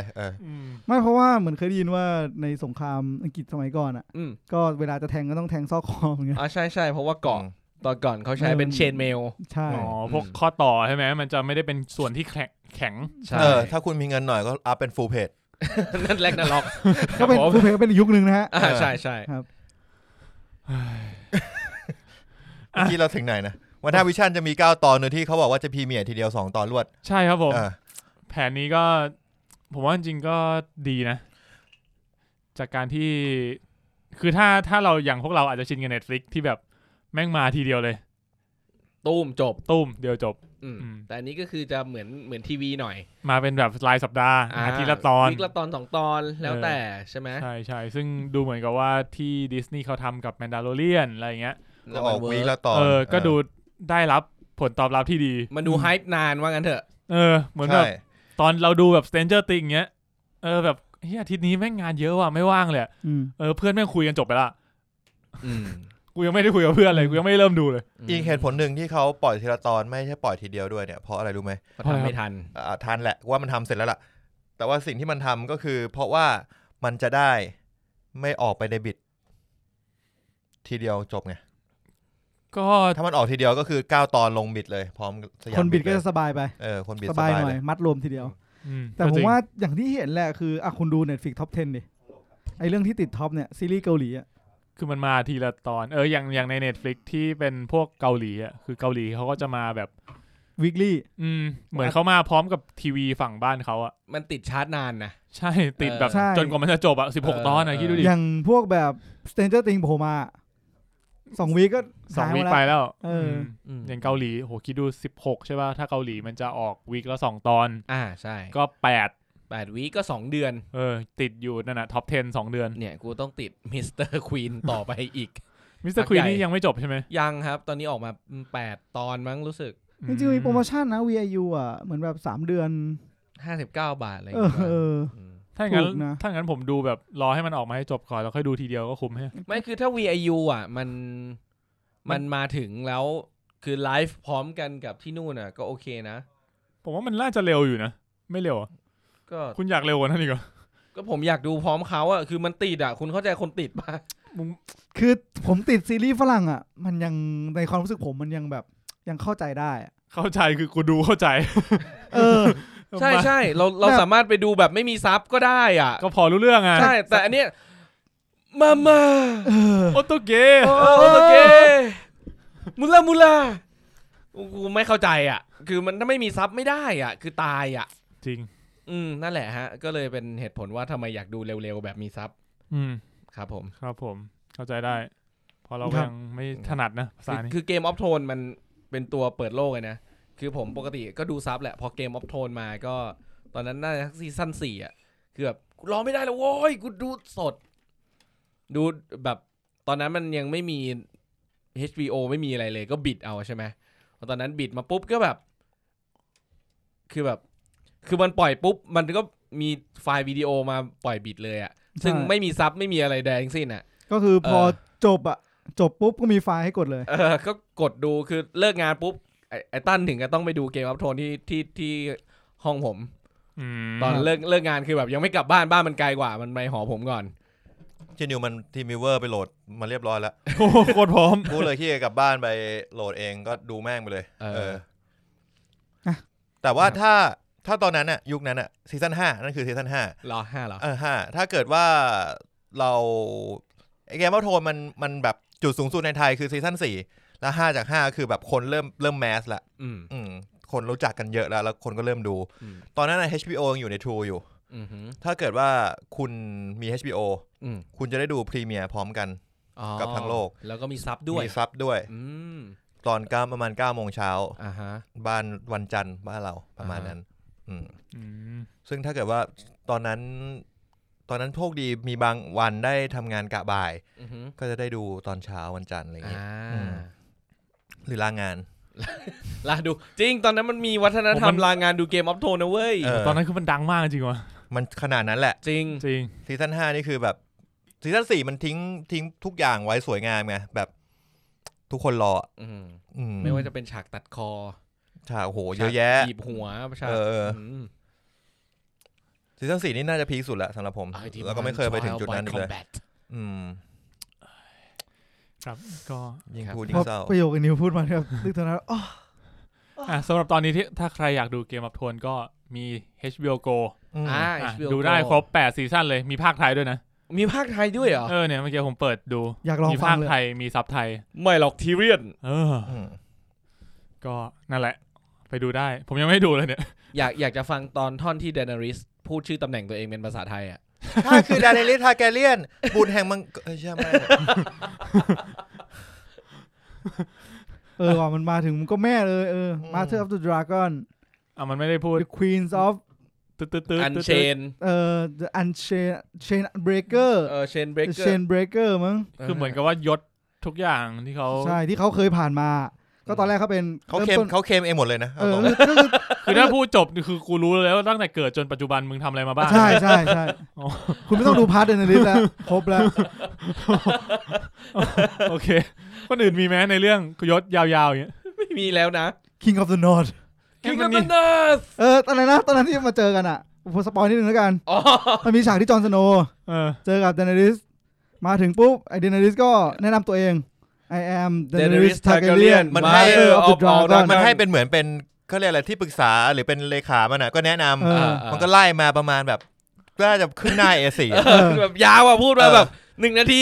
เสร็จแล้วเลขาจอห์นหันไป This Jon Snow King in the North แล้วหันมาจอห์นหันมามองหันมองKing in the North แบบกูเอาหมดแล้วเหรอหันมามองหน้ากูมีประวัติอะไรบ้างวะแต่มันทำมาเยอะนะจอห์นสโนว์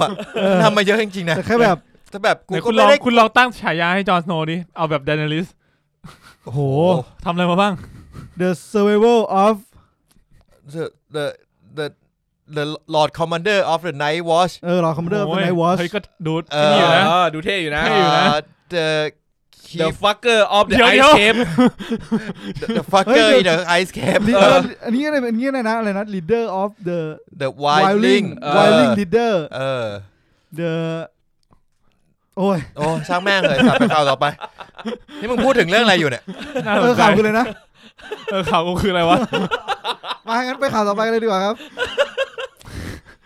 ข่าวกูคือบอกว่าวันวิชั่นจะฉาย2 ตอน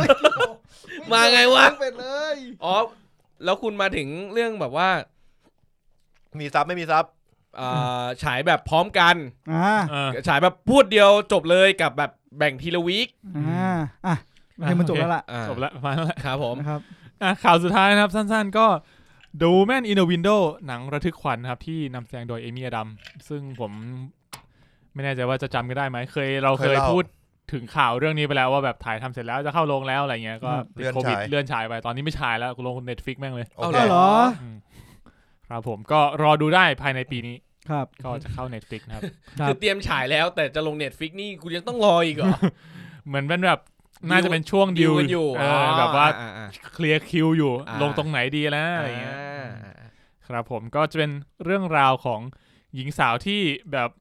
ไปพบเห็นเหตุการณ์ฆาตกรรมของคู่รักที่อยู่ในอพาร์ตเมนต์ฝั่งตรงข้ามแบบเห็นผ่านหน้าต่างอะไรเงี้ยแล้วก็ทำให้เกิดเรื่องระทึกขวัญอารมณ์คนตรงข้ามห้องไอ้นิวเห็นไอ้นิวฆ่าเมียอย่างงี้ถ้าจะว่างั้นก็ได้ โอเคครับนั่นเป็นข่าวทั้งหมดในสัปดาห์นี้นะครับครับผม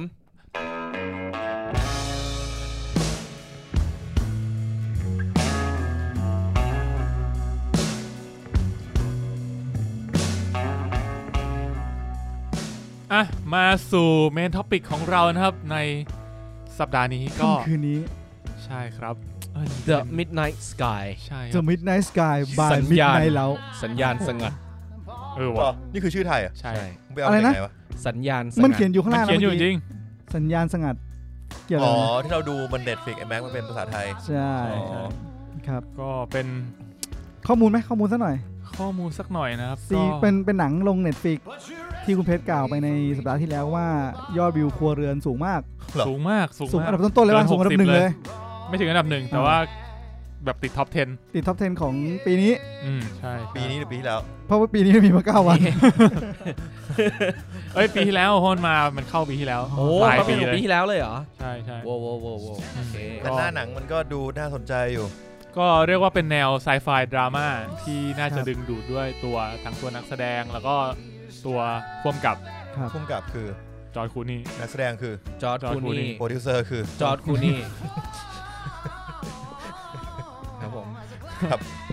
ก็จริงๆเป็นภาพยนตร์ที่ดัดแปลงนะครับมาจากวรรณกรรมชื่อว่า Good Morning Midnight ของลิลลี่บรูคดาวตันครับดัดแปลงใช่ไหมไม่ได้แบบเอามาก็ดัดแปลงนั่นแหละมาเป็นบทภาพยนตร์มา cover มา cover เรียกว่าเล่าเรื่องราวของช่วงแบบอโปคาลิปส์เกิดภัยพิบัติในโลกเรื่องย่อมันบอกงี้ใช่ไหมใช่บอกงี้เลยแล้วก็ทำให้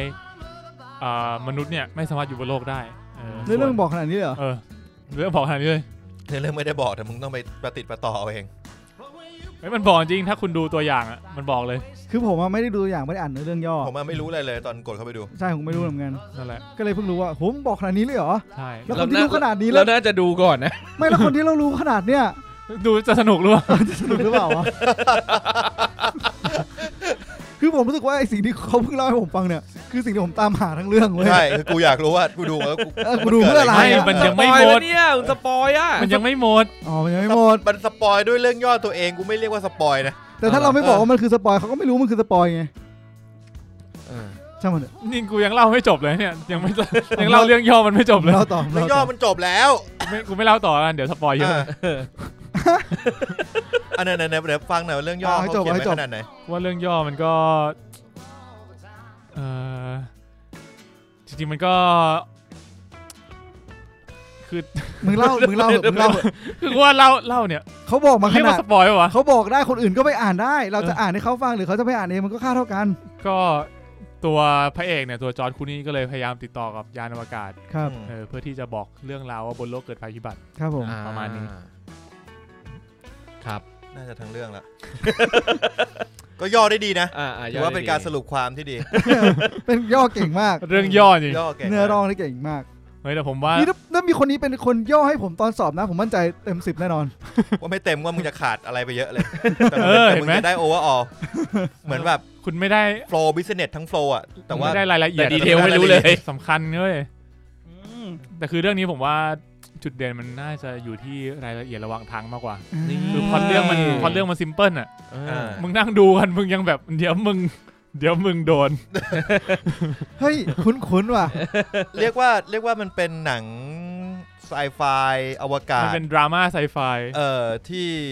มีบนโลกครึ่งนึงอวกาศครึ่งนึงแล้วกันนี่คือสปอยเลอร์ทอล์กแล้วเหรอยังครับให้คุณเป็นมั้ยเนี่ยยังหมายถึงโควิดเอดยังไม่ได้ตรวจก็นะข้อมูลของเราก็ประมาณนี้ในช่วงก็ครับก็อย่างที่บ้าไปนำแสดงโดยจอร์จคลูนี่แล้วก็เกเรซิตี้โจนแล้วก็เดวิดโอเยโลครับที่ดังๆที่เราน่าจะคุ้นคายแชลเลอร์อีกคนหนึ่งนะครับผมก็เรียกว่าจอร์จคลูนี่น่าจะอินกับกราวิตี้ที่เขาเคยเล่นพอสมควรก็เลยมาทำเรื่องนี้ต่อครับเซตเทิลของเรื่องเนี่ยนอกจากอวกาศแล้วเนี่ยก็จะเป็นที่ขั้วโลกซะเป็นส่วนใหญ่ไม่รู้เหนือหรือใต้สักอย่างเดาว่าเหนือดังนั้นใครที่คาดหวังจะได้เจออะไรที่มันนอกเหนือจากนี้ก็ ก็จะผิดหวังนิดนึง โอ้ผมมีประเด็นที่อยากคุยในช่วงสปอยเลอร์แล้ว ครับ งั้นถามความรู้สึกก่อนคือเรื่องเนี้ยเรากึ่งว่านัดมาดูกันพร้อมๆกัน ครับ สรุปคือคุณมีนดูไปแล้วนิดนึงแล้วก็ค่อยมาดูเต็มๆกับพวกเราใช่ไหม ครับใช่ครับก็เราก็มาเลือกกันข้างหน้าเลยว่าจะดูเรื่องอะไรแล้วก็ตัดสินใจว่าเป็นเรื่องนี้นะครับก็ความรู้สึกเป็นยังไงบ้างครับถามที่คุณมีนก่อนที่เคยดูไปแล้วความรู้สึกเป็นไงเหรอคือตอนแรกอ่ะ ต้องบอกว่าตอนแรกอ่ะผมไม่ได้คาดหวังอะไรที่จะมาดูเรื่องนี้เนาะเขาแบบว่าเห็นมันเป็นหนังจักรวาลอวกาศก็เลยดูเดี๋ยวผมจะบอกว่าผมขำอะไรพอดูเสร็จปุ๊บเนี่ยก็รู้สึกว่าพอจะคาดมาเอาใหม่ดีกว่าเป็นคือผมอ่ะอยู่ดีก็มีแวบเข้ามาในหัวว่าเฮ้ยหนังมันจะเป็นอย่างนี้หรือเปล่าแล้วผมก็หยุดไว้ตรงนั้นยังดูต่อไม่จบพอวันนี้มาดูจบปุ๊บก็ไม่ได้ต่างอะไรที่คาดเดาไว้เท่าไหร่นักแต่ก็ไม่ได้รู้สึกเป็นเรื่องดีเรื่องร้ายโปรดักชันก็ดีหมายถึงว่ามันดีตั้งแต่ตอนแรกที่ดูแล้วผมว่าโปรดักชันดีมากแล้วก็การตัดต่อการอะไรเงี้ยก็ทำให้รู้สึกว่าอินกับหนังได้มากขึ้นข้อดีของการดูหนังแบบนี้คนเดียวก็คือรู้สึกอินในบรรยากาศมากกว่ามานั่งดูกับเพื่อนไอ้เหี้ยถ้าดูคนเดียวอาจจะร้องไห้ก็ได้ตลับไอ้สัตว์คืออันนี้ก็เป็นส่วนตัวของผมละกันคือผมรู้สึกว่าตอนที่ผมนั่งดูคนเดียวผมอินทั้งแบบว่าจังหวะตอนต้นเนี่ยก็คือจะมีเพลง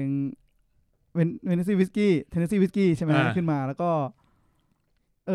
อินกับสิ่งที่มันเกิดขึ้นไปเรื่อยรู้สึกการดำเนินเรื่องเราอินมากกว่าแต่พอคุยกับเพื่อนแบบหลายๆเรื่องไม่กลายเป็นเรื่องตลกจริงผมว่าบางทีการดูกับเพื่อนเนี่ยอาจจะเหมาะกับการดูหนังแนวอื่นไม่เหมาะกับการดูหนังดราม่าถ้าดูกับเพื่อนเนี่ยควรจะไปดูในโรงเพราะต่างคนต่างเงียบไงใช่นี่เลยแบบไม่ได้โฟกัสเท่าไหร่เราเอาประสบการณ์จากเดอะคอลมาเราเคยคิดว่าถ้าเอามาดูกับเพื่อนมันก็จะสนุกขึ้นเดอะคอลคือทุกคนแบบลุ้นไงพอถึงจังหวะลุ้นทุกคนก็แบบเฮ้ยเชี่ยมันเกิดอะไรขึ้นวะแล้วเราก็ไม่รู้ช่วยกันเดาเราไม่รู้คนเดียวไงเรามีคนตื่นเต้นเป็นเพื่อนก็แบบอินอันนี้แบบว่ามันหนังที่แบบมึงต้องซึมกับตัวเองอ่ะเรื่องเนี้ยแล้วพอด้วยความที่หนังมันสโลว์เบิร์นอ่ะหันมาคุยกับเพื่อนทำไงดีวะแม่งเงียบว่ะเล่นมุกแม่งเลยกลางไหนเชี่ยกลายเป็นไม่อินที่อะไรเลยพังเลยครับพังจริงงั้นคำแนะนำเนี่ยน่าจะเป็นดูคนเดียวจะอินกว่าดูเงียบดูหลายคนได้กูก็พูดตรงๆนะว่าเรื่องนี้ดูคนเดียวอ่ะหลับชัวร์นี่ก็เป็นประสบการณ์ของคุณตั้นกูยังวูบไปหลายทีเลยขณะกูอยู่กับพวกมึงถ้าจะดูคนเดียวอาจจะต้องเตรียมร่างกายพร้อมนิดนึงครับนอนให้พอหลับให้เต็มอิ่มกูว่าฟังเราคุยอาจจะไม่ถูกก็ได้เฮ้ยคุณหนังมันสนุกอันนี้เขาเป็นตัวของผมแล้วกันโอเคไปที่คุณนิวไหมคุณนิวเป็นยังไงครับคนที่ไม่ได้คาดหวังว่าจะมาดูผมไม่ได้คาดหวังว่าจะมาดูแล้วก็ไม่ได้คาดหวังว่าจะต้องมาอัดด้วยนะครับก็คือไม่รู้เรื่องอะไรเกี่ยวกับหนังมาก่อนเลยนะครับแล้วก็รู้สึกว่าไม่ได้มีความคาดหวังอะไรกับหนังอยู่แล้วอ่ะเพราะฉะนั้นผมก็รู้สึกว่ามันก็โอเคในระดับหนึ่งนะครับโปรดักชันดีการจัดแสงดีมากนะครับแล้วก็เรื่องของ 3D อาจจะมีสลิปนิดหน่อยที่แบบแอบเห็นแต่ว่าก็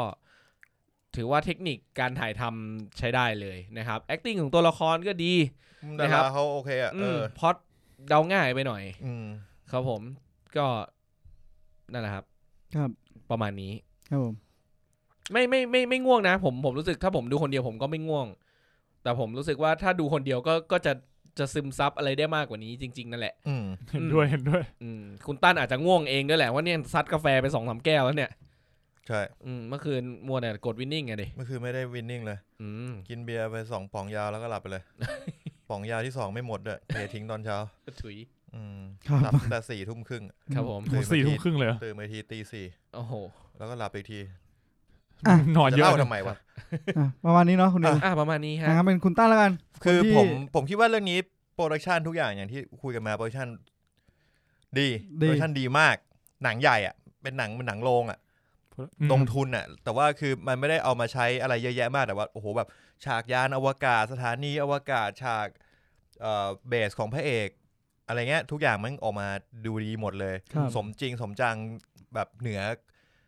อกว่าพวกหนัง Netflix ทั่วไปอยู่ระดับนึงเลยจริงหนังอย่างนี้เขาไปถ่ายที่แบบทั่วโลกจริงๆไหมกูจะไปรู้เหรอมันดูเหมือนมากผมว่าไม่แปลกที่เขาจะไปถ่ายที่ทั่วโลกไม่แปลกเป็นไปได้เพราะว่ามันไม่มีโควิด ว่ะ ว่ะ ก็เป็นไปได้ปลอดภัยกว่าถ่ายในเมืองอีกใช่แล้วก็จุดปัญหาที่คุณนิวบอกว่าพล็อตมันเดาง่ายไปอ่ะมันมีปัญหามากกว่านั้นนิดนึงด้วยคือพล็อตมันเดาง่ายพอไอ้พล็อตเดาง่ายของมันอ่ะเสือกเป็นจุดไคลแม็กซ์ของหนังอีก แล้วแบบมึงเห็นแล้วมึงก็เดาได้ตั้งแต่แบบ15ทีแล้วอ่ะจริงเหรอวะคือกูเห็นปุ๊บกูมันมีเรื่องนึงที่กูรู้สึกว่าที่ตอนท้ายมันได้รับการพูดคุยกันแล้วแบบอ๋อเชี่ยใช่แล้วกูคิดว่าอ๋อโอเคมันเป็นอย่างนี้แล้วตั้งแต่ตอนที่มันแบบเปิดมาช่วงแรกๆผมไปรู้ว่าไอตอนประมาณชั่วโมงนึงอ่ะมันครึ่งเรื่องอ่ะผมรู้น่าจะอย่างนี้ชัวร์น่าจะอย่างนี้ชัวร์แล้วก็แบบก็เป็นอย่างที่คิดทุกอย่างมันเป็นแบบที่เราคิดหมดเลยอ่ะมันก็เลยแบบมันหลายอย่างมันคลีเช่ทั้งที่ผมว่าเรื่องนี้มันน่าจะหนีการคลีเช่ได้แต่หลายอย่างก็คลีเช่แล้วก็บางฉากก็รู้สึกว่ายืดมากบางฉากมันจะยืดไปทำไมยืดทำไมวะยืดทำไมวะอะไรอย่างเงี้ยก็เลยรู้สึกว่าเรื่องนี้ไม่ค่อยโอเคไม่ค่อยชอบแต่ว่าชอบในแง่ของโปรดักชันเรื่องการถ่ายทำซีจีเรื่องจินตนาการของอะไรบางอย่างที่ออกมาดูดีนะผมชอบดีไซน์นะชอบดีไซน์คือในห้องนอนในยานอวกาศในแบบโซนเขาเรียกแอร์ล็อกกิ้งโซนอะไรอย่างเงี้ยคือแบบการดีไซน์ของเขาตรงนั้นคือรายละเอียดดีมากนะรายละเอียดฉากตอนห้องแอร์ล็อกนี่แม่งสุดยอดเลยจริงใช่หรือแม้แต่แบบอะไรเล็กๆน้อยๆเช่นแบบสิ่งที่ปรากฏอยู่ในหน้าจอที่พระเอกมองเห็นอะไรเงี้ยผมว่ามันโอเคหมดดูดีหมดเหมือนว่าดีไซน์มาดีแบบเราเห็นเรายังเข้าใจโปรดักชันแบบดีจริงเรื่องนี้โปรดักชันดีมากจริงดีเทลไม่ใช่แบบสัวๆเอารูปอะไร .jpeg มาแปะไว้ใช่บนจออะไรอย่างเงี้ยใช่ก็คือสิ่งที่น่าชื่นชมและจุดที่ไม่น่าชื่นชมก็อย่างที่บอกก็คือพล็อตเรื่องมันไม่สนุกผมให้คำนี้แล้วกันไม่สนุกเพชรคนสุดท้ายครับผมว่าถ้าดูคนเดียวเรื่องนี้ก็ผมจะถือว่ามันไม่แย่นะมันแย่ตอนพวกกูเล่นมุกใช่ไหม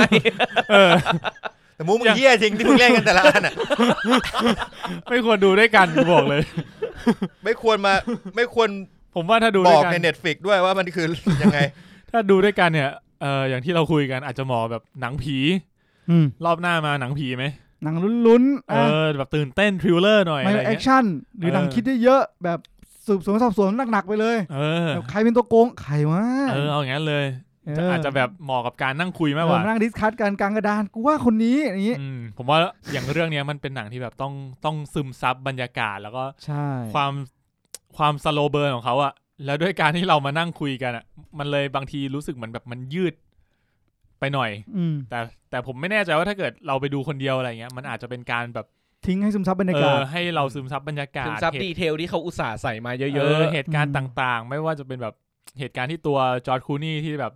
อยู่บนโลกต้องเจออะไรมาบ้างระหว่างการเดินทางอะไรเงี้ยหรือว่าเหตุการณ์ต่างๆบนยานอวกาศฝั่งนั้นก็มีหลายอย่างที่แบบให้ซึมซับแต่ว่าถ้าเกิดผมว่าจริงๆมันน่าจะตัดได้สักแบบพวกพาร์ทของจอร์จคลูนี่อะไรเงี้ยน่าจะตัดได้สัก15 นาทีเลยว่าพาร์ทยานอวกาศตัดได้เยอะเหมือนกันนะนี่เหรอผมชอบพาร์ทบนยานอวกาศนะก็โอเคแต่ว่ามันแบบมันจะมีพาร์ทบางพาร์ทที่รู้สึกว่ามึงเอา extend 2 นาทีนี้ออกไปได้ไหมอะไรเงี้ยอาจจะมีบ้างแต่มันมีจุดที่เราชอบอยู่บนยานอวกาศนะใช่หลายอย่างแล้วเหมือนคือเรื่องนี้มันมีประเด็นที่มันพยายามบิวทั้งเรื่องไปถึงตอนจบแต่ว่าเหมือนมันทำผมว่ามันยังบิวไม่ถึงตัวแบบเป้าหมายที่เขาต้องการทำมันแบบมันยังส่งพลังออกมาได้ไม่เต็มที่ทำให้ตอนจบแล้วมันไม่ได้อิมแพคขนาดนั้นสำหรับเรื่องราวที่เขาต้องการผูกตรงเนี้ยจำได้ว่าตอนจบกูบอกอ้าวเฮ้ยจบแล้วเหรอครับคือแบบดูจบแล้วก็น่าจะต้องการบิวตรงนี้แหละแต่ว่าแบบขาดอีกนิดนึงที่แบบแต่ผมก็ไม่รู้ไงว่าทำยังไงมันถึงจะแบบบิวให้ตัวเส้นเนี้ยมันผสานกันได้แนบแน่นกว่านี้พอดเขาคีเช่แล้วไงเขาก็เลยบอกว่างั้นกูจบแบบนิชแล้วกันเดี๋ยวกูช็อกเอาหัวเลย ของผมก็ประมาณนี้งั้นมาดูความเห็นชาวโลกกันบ้างดีกว่า ชาวโลกวะชาวโลกนะครับเอาที่ IMDb ก่อนไหมเริ่มกันที่ IMDb เมื่อกี้ผมเปิดมา DB นะครับก็อยู่ที่ 5.6 เต็ม 10นะครับจาก 52,000 โหวตมันดูอันนี้ได้ป่าวได้โอเคเอ้ยมึงต้องกดเข้าไปตรงคะแนนอ่ะเนี่ยกดเข้าไปตรงเท่าไหร่นะ 5.6 จาก 52,000 คน 50,000 เลยเหรอ 50,000 คนคะแนนเฉลี่ยอยู่ที่ประมาณ6หรือ5อยู่ที่ประมาณ 5-6-7คะแนนเฉลี่ยส่วนใหญ่ก็จอคู่นี้เลยกลางไปแสดงเหมือนเดิมค่อนไปทางแบบไม่เร็วกับแกหลายๆเรื่องโอเคนะเดี๋ยวค่อยย้อนไปดูงานกำกับแกว่ามีเรื่องอะไรบ้างไม่หมายถึงว่าแกเจอเรื่องนี้เข้าไปแกเลิกทำหนังแล้วเนี่ยมันก็ต้องมีวันพลาดบ้างเป็นแบดเดย์วันนึงส่วน Rotten Tomato นะฮะหนักเลยครับเมื่อกี้คือที่กูขำที่เพชรเอาให้ดูคะแนน Tomato Meter นะครับอยู่ที่ 51% จาก212อันนี้เป็นฝั่งคริติกนะครับคริติกนะครับฝั่งคนดูฝั่งคริติกก็คะแนนเฉลี่ยประมาณ 5.7 เต็ม 10นะครับของฝั่งคริติกฝั่งท็อปคริติกเหลืออยู่49นะครับส่วนฝั่งคนดูอยู่ที่ 26% เฮ้ยหนักเลยนะครับ average rating อยู่ที่ 2.23 คนโหวตประมาณ 1,900 คนก็คือส่วนใหญ่คนดูไม่ชอบแหละแต่คือ 2.23 นี่เต็ม 5นะก็ครึ่งนึงครึ่งนึงประมาณ45คะแนนกูไปอ่านท็อปคริติกแล้วกูมันบอกว่าอะไรมันบอกเป็นหนังที่แปลกแล้วก็เพซซิ่งเนี่ยมันสโลว์มากแล้วก็ในช่วงอวกาศเนี่ยผมเริ่มที่จะคาดหวังว่าดาร์ธเวเดอร์จะโผล่มา แล้วก็มีการดูเอลเกิดขึ้นเพราะว่ามันบอกว่ามันมีฉากมันมีเพลงประกอบบางอันที่มันทำให้มันนึกถึงดาร์ธเวเดอร์อะไรเงี้ยอะไรวะเนี่ยกูไม่รู้มันเป็นท็อปคริติกด้วยนะเนี่ยคือจะบอกว่าไอ้ทีมงานตอนมันขึ้นชื่อมาตอนแรกครับผมเห็นชื่อคอมโพเซอร์คืออเล็กซานเดอร์ดูเดสพลาคนเนี้ยดังเหมือนกันนะผมจำไม่ได้เขาทำเรื่องอะไรแต่เขาเป็น Academy Award Winner เลยชนะออสการ์อีกคนนึงบอกว่าท็อปคริติกเหมือนกันบอกว่าหนัง2 ชั่วโมงThe 2-hour running time seems like 2 years as it drag on indefinitely คือหนังมึง2 ชั่วโมงเหมือนยาวเหมือนช่วงกันโคตรใช่คือกูอยากหยิบรีโมทแล้วมากดดูว่าไอ้เชี่ยนี่มันถึงตรงไหนแล้ววะกูพูดไงกูนี่มันตรงไหนแล้ววะแต่แบบคราวที่แล้วเราเซตมาตรฐานกันว่าเราจะไม่หยิบรีโมทมาเพื่อกดดูว่ามันถึงไหนแล้วใช่แล้วกูหาไอ้เชี่ยมีนแม่งคือแบบมีนบอกพอสก่อนกูจะไปเยี่ยวแล้วกูก็ดูแบบไม่พอแล้วกันมีนไปเยี่ยวเสร็จกลับมาเขาบอกมึงไม่ได้พลาดเลย ไอ้เชี่ยมีนไปเยี่ยว2 รอบเหมือนก็จะเป็นเหมือนกันทั้ง2 รอบมึงไม่พลาดอะไรเลยมีนจริงๆต้องบอกว่าเหตุการณ์เนี่ยมันเป็นเหตุการณ์ที่ผมพลาดบ่อยมากตอนแรกผมไปดูเรื่องRevenant วะRevenant ของ Leonardo ผมไปฉี่กลางโรงหนังกะว่าดูแล้วมันฉากนี้น่ากลางโรงหนังเลยหมายถึงว่าดูเรื่องพอดูเสร็จปั๊บออกไปฉี่กลับมามีนเมื่อกี้มันสู้หมีวะมีเรียบร้อยแล้วว่ะโหนี่คือฉากที่ทุกคนมาดูเลยด้วยกูแบบเฮ้ยมึงสู้อะไรตอนนี้วะก็กูดูมันไม่มีอะไรมึงก็ไม่ได้เข้าป่าไม่ได้อะไรมึงไปสู้มันยังไงวะมึงอยู่ในบาร์อยู่เลยเมื่อกี้ก็เนี่ยพอเรื่องเร็วก็ไปว่าเขาไม่ได้ว่าเขาแค่แบบผมเลยเฮ้ยคุณตั้นพอหน่อยดิกูชอบตัดสินใจพลาดเรื่องการไปฉี่วะเรื่องกับไอ้ตั้นมึงไม่พลาดอะไรเลยมีเต็มที่เลยครับมึงพลาดฉากดาร์ธเวเดอร์ออกมาฟันกันไงแบบที่ท็อปคริติกบอกโอ้ไม่งั้นเจอดาร์ธเวเดอร์สู้กับนี่แล้วโอเคผมว่านี่ก็น่าจะบอกได้ระดับนึงถึงความชอบของพวกเรางั้นเพราะว่าต่อจากนี้ก็น่าจะเหลือแต่คนที่ดูไปแล้วมานั่งคุยกันแล้วกันคงถามมาแนะนำไปดูไหมผมว่าจริงๆถ้าแบบว่างๆก็ไปดูเล่นได้ผมว่าเสพงานศิลป์ได้เสพงานศิลป์ได้สวยๆภาพสวยมีอยู่ฉากนึงที่รู้สึกว่ามันดูเปิดโลกไม่ใช่เปิดโลกดิหมายถึงว่ามันดูเท่กว่าปกติถึงแม้ว่าฉากนั้นมันจะไม่ควรจะรู้สึกเท่ก็ตามแต่ผมรู้สึกมันเท่กว่าปกติเป็นฉากไหนเนี่ยน่าได้คุยในสปอยเลอร์เยโด แล้วก็ถ้าผมมอบเครื่องดื่มไปเลยแล้วกันนะครับสำหรับเรื่องนี้นะฮะกาแฟร้อนสักแก้วหนึ่งแก้ง่วงเพ่มึงแดกช็อกโกแลตยังไงของมึงวะกูสับสนมากเลยเนี่ยทำไมวะเข้าแล้วมึงถุยออกมามึงกัดเข้าไปใหม่หรือไงวะหรือมึงกัดไปกัดเฉยๆกูกัดทีละนิดอ๋อโอเคแล้วทำจริงๆแล้วผมให้นมอุ่นหลับไปเลยสบายจริงถ้าเปิดแอร์ดูห่มผ้าแล้วก็เปิด Midnight Sky นะหลับแน่หลับแน่แน่นอนกูบอกเลยเฮ้ยผมว่าว่าชาร้อนเป็นสิ่งที่ดีว่ะชาร้อนแล้วเขาเป็นชาร้อนชามิ้นร้อนอุ่นๆนั่งในที่เย็นๆหนาวๆคนเดียวเงียบไม่มีใครให้เทนเนสซีวิสกี้อ่ะมันเท่แค่ตอนนั้นเองอ่ะมันเท่แค่ฉากเปิดเทนเนสซีวิสกี้นี่คือชื่อเพลงวิสกี้จากเทนเนสซีไหมมีไหมคงใช่แหละไม่ใช่ละเพราะมันกันรอบเดียวถ้ามันกัน2 รอบมันจะเป็นเบอร์เบิ้ลแล้วถ้ากัน3 รอบไม่รู้เบอร์เปิ้ลเบอร์เบิ้ลคือ2อ่ะเบอร์เปิ้ลคือ3เบอร์ลิปเปิ้ลกัน4 รอบอ่ะกัน4 รอบแล้วเป็นเบอร์ควอดเบิลควอดเบอร์ควอดเบิลควอดเบอร์เบอร์ควอดอ๋อแล้วเบอร์3เขาเรียกว่าอะไรเบอร์อะไรเบอร์ตองมาครับเราไปกันดีกว่าครับผมเข้าสู่ช่วงสปอยเลอร์ทอล์กกันดีกว่านะครับก็สำหรับใครที่ดูแล้วนะครับก็อยากหาเพื่อนคุยว่าแบบเฮ้ยเรื่องนี้มันเจ๋งว่ะมาระบายความในใจกันดีกว่ามาดูกันว่าพวกเราคิดกันยังไงบ้างนะครับว่ากูบอกให้หมดแล้วว่ากูคิดไงแบบละเอียดไงแบบละเอียด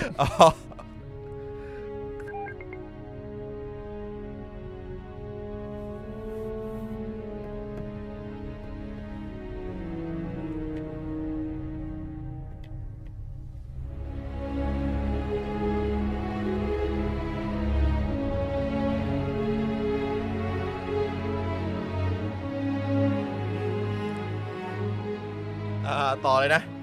ครับก็มาพล็อตเรื่องคร่าวๆนะครับก็คือโลกถ้าเอานี้ตามหนังนิดนึงนะคือโลกเกิดอะไรขึ้นไม่รู้แต่รู้สึกว่าคนเนี่ยอยู่ที่โลกไม่ได้แล้วต้องทำการอพยพออกไป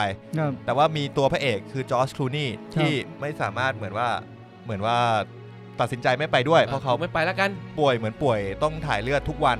ทุกวันใช่ไหมทุกวันมันใช้คำว่าทุกคนมีบ้านให้กับแต่คุณที่นี่คงเป็นบ้านแหละคือไม่ตัดสินใจไม่ขึ้นไปที่ไหนสักที่หนึ่งกับคนอื่นบนมนุษย์โลกแล้วก็อาศัยอยู่ที่ฐานทัพที่ขั้วโลกถ่ายเลือดไปแล้วก็ใช้ชีวิตไปวันๆรอวันตายแล้วก็ถ่ายไปที่ฉากแม่คนนึงที่กำลังจะกลับแล้วก็หาลูกไม่เจอแล้วก็มีคนบอกว่าเฮ้ยกูเห็นแล้วลูกมึงกลับไปแล้วขึ้นไม่ฮอยคันนึงอะไรอย่างงี้พอจังหวะนั้นกูก็พูดสวนขึ้นมาอีเหี้ยมันไม่ได้ไปไหนหรอกอยู่ในนี้แหละใช่ซึ่งจอร์จคลูนี่ก็จะใช้ชีวิตอยู่ในฐานทัพนั้นคนเดียวจนอยู่วันนึงสถานีแล้วกันสถานีคล้ายๆสถานีอวกาศสถานีติดต่ออวกาศอะไรอย่างเงี้ยจนวันนึงก็เจอกับอะไรแปลกๆเช่นอยู่ๆก็มีถ้วยคอนเฟก2 อันนั้นที่เขาก็อยู่คนเดียวเขาก็นึกว่าเขาเบอร์เขาก็เทกินแม่ง2 อันเลยแล้วก็ไม่นานไฟไหม้ห้องครัวเขาก็เข้าไปดับแล้วก็เจอเด็กคนนึงนั่งอยู่ใต้ซิงค์น้ำเขาก็นึกว่าผีก็เลยสวดมนต์แล้วก็อัปปะทิเยอัปปะติเทนะดีนะจอร์จคุณนี่สวดมนต์ไม่เป็นเขาก็เลยคิดว่ามันคือเด็กที่ตกค้างอยู่เขาก็เลยพยายามจะติดต่อไปยังยานอวกาศที่อาจจะขึ้นไปแล้วเขาที่นี่เขาก็ดูเหมือนจอที่เราคุยกันว่าจอมันแสดงละเอียดดีอะไรเงี้ยก็พบว่าสถานีนาซาเนี่ยเหมือนมันล่มไปเหมือนติดต่อทางนาซาไม่ได้แล้วก็มีหลายยานที่ติดต่อไม่ได้ยานที่ต่อไม่ได้เลยเยอะทุกลำเลยจนเจอยานลำเดียวที่ติดต่อได้คือยานชื่ออีเทอร์ซึ่งก็พยายามจะติดต่ออีเทอร์ก็ติดต่อไม่ได้เขาก็เลยใช้ชีวิตอยู่กับเด็กทีนี้ตัดมาที่ยานอีเทอร์เป็นยานที่ทำภารกิจที่ต้องไปดาวที่ชื่อว่า K23 ใช่3หรือ2นะ3 2 3 23 แล้วมึง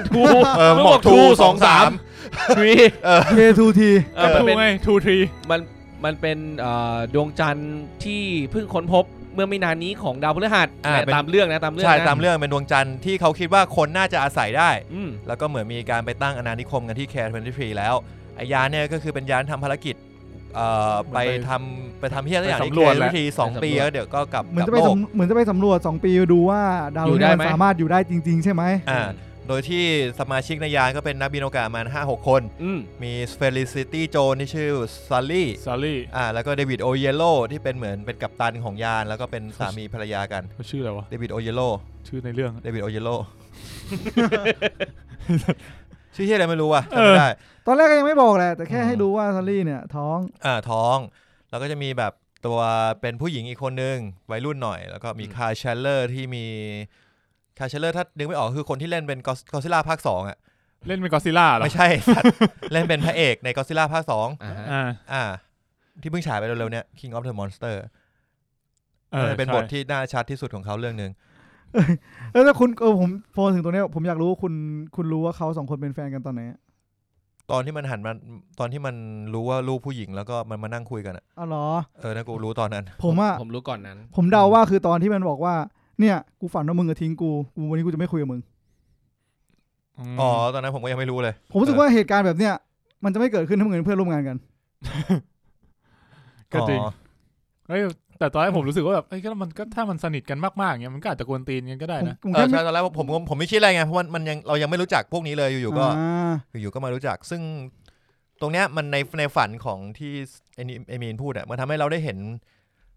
ดาว K23 เล็กๆว่าลักษณะหน้าตาเป็นยังไงก็ผมชอบจินตนาการตรงนี้ที่เขาทำกับดาวดวงนี้สวยงามมีรวงข้าวเต็มไปหมด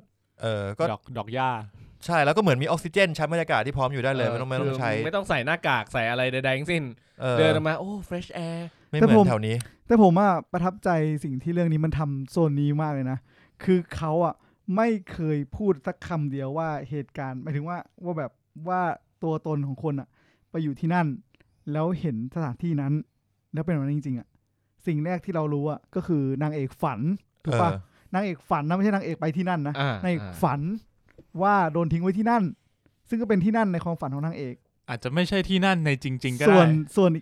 อีกจุดนึงก็คือนางเอกเล่าให้ตอนจบใช่ไหมตอนจบให้จอร์จคลูนี่ฟังคือทุกอย่างที่เกิดขึ้นมันคือไม่จริงและ imagination ทั้งหมดเลยหมายถึงว่าคือเรายังไม่ได้เห็นดาวจริงๆด้วยซ้ำเป็นแค่ในจินตนาการของนางเอกเองใช่ชอบจุดนี้ของหนังที่สุดแต่นางเอกมันไปมาแล้วนะเข้าใจว่าไปมาแล้วคุณในฝันคุณแบบไม่แต่นางเอกเล่าให้ฟังไงใช่แต่เหมือนกับว่าภาพที่เขาถ่ายทอดจริงๆมันอาจจะไม่ได้ exact 100%ขนาดนั้นแบบโดนทิ้งที่นั่นแต่ที่นั่นมันเป็นอย่างนั้นจริงๆไหมก็ไม่รู้เพราะเวลาเราได้ยินเรื่องเล่าพวกเนี้ยจากสมมติคนบอกเฮ้ยมันสวยมากเลยมันมีนู่นนี่เราก็จะจินตนาการว่าเฮ้ยงี้แต่จริงๆพอเราไปเจอปุ๊บมันอาจจะแบบเชี่ยฮอกวอตส์มันยิ่งใหญ่กว่านี้ไม่ใช่หรออะไรเงี้ยเวลาเราอ่านหนังสือเงี้ยโอ้โหฮอกวอตส์กูแบบแน่มาอย่างนี้เลยพอไปดูหนังเชี่ยฮอกวอตส์กูแค่นี้วะมันก็ใหญ่แล้วนะยังไม่พออีกเหรอไม่พอคุณคิดว่ามันต้องแบบยิ่งใหญ่กว่านั้นโอ้โหกูมีคำถามครับตอนมึงฝันภาพมึงชัดไหมไม่มั่นใจว่ะตอนฝันก็ชัดหรอกแต่ตอนตื่นแล้วไม่ชัดใช่ป่ะแต่ผมรู้สึกว่าตอนฝันเนี่ยวิ่งช้าคือยังไงนะกูไปต่อไม่ถูกเลยไม่เคยฝันเหรอกูรู้สึกฝันว่าเราจะวิ่งตามใครเนี่ยไม่ไปเลยวะอ๋อโอเคคือผมเพิ่งฝันเมื่อคืนแล้วผมรู้สึกว่ามันเหมือนจริงนะแต่รู้สึกว่ามันมีความไม่พอดึกย้อนไปมันไม่ชัดบางอย่างแต่เราไม่ตะขิดตะขวงใจความรู้สึกตอนฝันคือรู้สึกว่ามันค่อนข้างใกล้ของความจริงมันคือจริงทั้งที่เหตุการณ์ที่เกิดขึ้นแม่งไม่น่าจริงไม่ make sense ไม่น่าจริงเลยก็ตามอะไรเงี้ยกลับมาที่เรื่องต่อนิดนึงก็คือบนสถานีอวกาศผมคิดว่าจะเกิดอะไรล่ะมันก็ต้องเกิดแบบติดใช้เรดาร์ไม่ได้ใช้ตอนแรกติดต่อที่อะไรสักอย่างพังแล้วต้องออกไปซ่อมก็คือคาดเดาตอนแรกก็คือคาดเดาได้ว่าเพจคือตัวลุงที่อยู่ที่โลกก็พยายามจะติดต่อสื่อสารแต่บอกว่ายังไม่ได้เข้าถึงระยะสื่อสารได้แล้ววงโคจรน่าจะสื่อสารได้ในตึ๊ดแล้วเขาก็บอกว่างั้นเตือนหน่อยก็คือพอเตือนเสร็จปุ๊บจะสื่อสารไปก็สื่อสารไม่ได้เพราะว่ายานนั้นบอกว่ามันมีปัญหาแล้วพอเสร็จแล้วพอมีปัญหาเขาก็พยายามสื่อสารคือผมรู้สึกว่าจริงๆมันอาจจะเสียตั้งนานแล้วแต่เขาไม่รู้จนกระทั่งยานโดนดาเมจถึงไปซ่อมแล้วถึงจะได้สื่อสารแบบ completely จริงๆอีกทีนึงแต่ผมคิดว่ามันไม่เสียเพราะว่าไอ้เครื่องนั้นมันเช็คสเตตัสอยู่ตลอดว่าแบบมันออนไม่ออนอะไรเงี้ยก็เหมือนมึงเปิดหนังไงเราไม่มีทางรู้ว่าลำโพงมันเปิดอยู่จนกระทั่งหนังมันเลื่อนแต่ว่าไม่มีเสียง ถ้ามึงจะเป็นอย่างนั้นก็ได้ คือมันออนแต่ฟังชั่นอลไหมแต่ฟังก์ชันอยู่หรือเปล่านี้คืออาจจะเราไม่สามารถรู้ได้แน่ชัดเราคิดว่ามันก็ทำงานปกตินี่หว่ามึงออกไปอวกาศแล้วนะเว้ยเทคโนโลยีมึงไม่ควรจะแบบเหมือนลำโพงอ่ะลืมบอกไปว่าเนื้อเรื่องในปีเนี่ยอยู่ที่ปี2049เหมือนมึงรันโค้ดเต็มที่เลยเชื่อทำไมยิงไม่ไปวะลืมเปิดพาร์ทเนี่ยมันก็ฟังชั่นอลขึ้นเขียวพี่ทำไมมันยิงไม่เข้าเลยวะแต่นี่ผมเห็นด้วยกับนิวนะผมคิดว่ามันใช้ได้กูว่ามันใช้ได้แต่มันใช้ได้อะไรวะอันนี้แล้วแต่คนแล้วก็นะอย่างที่บอกก็พอบินอยู่ก็ออกนอกเส้นทางเบี้ยวครับอันนี้คือมันตั้งใจออกนอกเส้นมันออกนอกเส้นทางเริ่มตอนแรกเลยที่แบบ 0.8 องศา0.8 องศาด้วยความเร็วกี่หมื่นของมันอ่ะ40,000 กว่ากิโลเมตรต่อชั่วโมงแล้วก็เลยแบบบ่อดังตืดๆแล้วมันก็เลยคำนวณกันว่าแบบเราออกนอกเส้นทางนี้นะคำนวณเส้นทางใหม่ต้องไปทางไหนนะอะไรเงี้ยก็แบบนั้นสรุปว่าต้องไปผ่านทางที่ไม่เคยสำรวจมาก่อนมีอุปสรรคกูว่าโอเคเดี๋ยวมึงโดน อุปสรรคที่เจอแล้วก็เนี่ยระหว่างทางเนี่ยมันก็จะตัดกลับไปที่โลกก็คือติดต่อไม่ได้แต่ต้องการพาน้องคนเนี้ยที่ไม่พูดทั้งเรื่องเลยเนี่ยแต่ว่ารู้ได้ไงว่าชื่อไอริสเพราะว่าวาดรูปก็ชื่อไอริสแต่ผมชอบนะที่ว่าน้องเขาพูดไม่ได้ทำไมวะเพราะว่าเขาไม่เคยเจอลูกเขาตอนที่พูดได้มึงสปอยไอ้สัตว์นี่มันสปอยเลยมึงสปอยเร็วไปโอเคกูยังไม่พูดเลยว่าอะไรโอเคทีเนี้ยก็เลยต้องพาไอริสเนี่ยไปที่สถานีอีกอันนึงเพื่อที่จะติดต่อเพื่อที่จะได้ระยะไกลขึ้นจะได้พูดคุยได้เขารู้ได้ไงว่าถ้าไปตรงนั้นแล้วจะพูดได้ไม่รู้คือเขาพูดถึงดาวเทียมคือดาวเทียมมันจะมีขนาดใหญ่กว่าแบบตรงนั้นมันน่าจะมีไอเล็กอ่ะมันน่าจะแรงกว่าสัญญาณแรงกว่าดาวเทียมใหญ่กว่าก็แปลว่ายิงได้ใหญ่ไกลกว่ารับสัญญาณได้ดีกว่าก็คิดว่าน่าจะทำให้ติดต่อได้สักอย่างนึงโดยที่จุดประสงค์ก็คือเพื่อที่จะให้ยานเนี่ยมันกลับมารับอีเด็กนี่ไปซึ่งถามว่ามึงเป็นยานเฮ้ยเด็กติดอยู่ในโลกคนนึงเดี๋ยวกูกลับไปรอแป๊บสัตว์พูดเป็นมอไซค์รับจ้างเลยเฮียพูดเป็นเอางี้ตอนที่มึงเคยไปเอาติ้งกับบริษัทไหมแล้วหรือไปค่ายก็ได้สมัยเรียนแล้วเขาก็แวะอะไรนะเอาเลทแวะปั๊มแวะเอาเลทเข้าไปเดินเที่ยวในเอาเลทสักพักนึงรถจะออกแล้วนะผัวครบไปเพื่อนโทรมาเฮ้ยรถไปไหนมึงเคยเจอไหมกูขี่อยู่มึงเคยเจอเคยสมัยเรียนน่ะมีไม่แต่ผมว่าแบบที่คุณตั้นพูดมันไม่ใช่อย่างนั้นเนี่ยเขารถทัวร์มันวนกลับยังยากเลยมันนึกออกป่ะของมึงมันมองเป็นรถทัวร์ไงแต่อันนี้มันเหมือนหมายถึงแบบมันเป็นเครื่องบินฮอใช่ไหมแค่ในความรู้สึกผมถ้ามองเป็นตัวของแบบคนเป็นพ่อเป็นแม่แล้วเขาบินออกมาแล้วก็จริงแล้วเขากังวลลูกค้าเพราะพระเอกก็รู้สึกว่าเฮ้ยมันมีผู้หญิงคนนึงตามหาลูกอยู่นะถ้าเขาบอกไปแล้วติดต่อผู้หญิงคนนั้นได้ผู้หญิงคนนั้นมาช่วยกรุณาช่วยลูกหน่อยเถอะค่ะอะไรเงี้ยเขาก็พยายามจะแท็กซี่กลับมามันก็จะมีความพยายามส่งนั้นเกิดขึ้นขอให้มึงติดต่อว่ามึงจะพยายามอย่างน้อยก็รู้ว่าลูกมึงติดอยู่ที่โลกลูกมึงไม่ตายแต่ติดอยู่ที่โลกเดี๋ยวตายไม่แต่มันเดี๋ยวตายแน่ไม่แต่มันเป็นยานหรือมันเป็นหอมันเป็นอะไรคืออย่างนี้คือในความคิดของผมนะคือ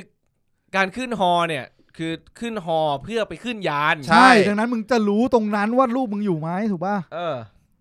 ขึ้นฮอไปขึ้นยานแต่ทีเนี้ยมันคงไปแล้วแหละคงระหว่างไปที่จะไปขึ้นยานเนี่ยก็พระเอกเนี่ยหลายวันแล้วที่พระเอกอยู่จนกว่าจะเจอตัวเด็กเนี่ยมันก็ได้สัก 2-3 วันแล้วเห็นมันมีฉากถ่ายเลื่อนมา2ครั้งมั้งไม่มันบอกว่าหลังจากเหตุการณ์2 วีคเนี่ย3 วีค3 วีคเลยเหรอตอนต้นเรื่องที่มันบอกว่าเหตุเกิดกุม2049แล้วพระเอกก็นั่งกินอยู่คนเดียวบอกว่าเหตุการณ์เกิดขึ้นหลังจากเหตุการณ์3 วีคหรือ2 วีควะ3 วีค2 วีค3นั่นแหละแต่2 อาทิตย์มันคงยังไม่ไปรออยู่ที่สเตจควอรันทีนรอขึ้นเครื่องหรอกมันไปแล้วแหละว่ามันไปแล้วแต่ก็โอเคไม่เป็นไรเพราะว่าถึงตอนสุดท้ายแล้วก็ไม่จำเป็นทีนี้เขาก็เลยออกเดินทางไปที่ไอเล็กเฮเซนตรงนี้เพื่อที่จะไปที่สถานีอวกาศแต่นี่ผมสงสัยจริงๆนะเว้ยทำไมนะฮะไม่ถึงว่ายังงงเรื่องแบบความปลอดภัยที่อยู่ในโลกใบนี้มันทำไม่ชัดไงมันไม่โชว์ไงจริงขนาดกูอ่านในวิกิเนี่ยมันยังบอกกันเลยว่า unidentified catastrophe คือแบบเหมือนแบบภัยพิบัติที่แบบระบุไม่ได้ something คือรู้สึกว่าคุณจะไปในที่ที่ปลอดภัยกว่าแต่คุณกำลังอยู่ในที่ที่มันปลอดภัยระดับหนึ่ง แล้วคุณมีสูตรคำนวณแล้วอันนี้ก็เป็นสถานที่แบบแม่งวิทยาศาสตร์จ๋าๆสามารถเห็นได้แทบทุกอย่างในโลกถูกป่ะเห็น atmosphere ได้แทบเยอะมากแต่มึงคำนวณไม่ได้ว่าออกไปมึงจะตายนี่เหรอหรือการอยู่ตรงนี้มันปลอดภัยกว่าไหมหมายถึงใครหมายถึงพระเอกหมายถึงคนทุกอย่างที่แม่งหนีจากไอ้ที่พระเอกอยู่ไปมันรู้แล้วไงมันอยู่บนโลกไม่ได้ว่ามันคงรู้แล้วล่ะไปที่อื่นมากที่ปลอดภัยคือแปลว่าเท่าที่รู้ว่าคือมลอากาศเป็นพิษแล้วเป็นมลพิษแล้วอยู่ไม่ได้หายใจไม่ได้แล้วคือแปลว่าไม่สามารถคือมันคือความเสี่ยงของทุกคนที่ต้องไปขึ้นยานออกใช่เท่านั้นก็จะมีแต่เพ่ก็บอกมันมีใต้ดินที่เป็น temporary ดังนั้นแปลว่าคนคือไม่แน่ใจว่าคือผมจริงๆในเรื่องมันก็ไม่ได้บอกชัดเจนนะว่าที่มันขึ้นฮอขึ้นไปไหนไม่ได้บอกเลยมันบอกแค่ขึ้นฮอจบไม่มีฉากที่แบบยานอวกาศออกด้วยซ้ำกูว่ามันค่อยๆตายเว้ยคืออย่างที่ไอตัวนักบินอวกาศคนนึงที่มันต้องกลับบ้านที่มันได้เทปจากเมียมันส่งมันบอก10 วันส่งมาเมื่อ10 วันที่แล้วแล้วก็คือตอนนี้ลูกป่วยซึ่งการป่วยเนี่ยก็คือป่วยแล้วจะตาย eventually แหละแต่ว่าคือมันไม่ได้แบบ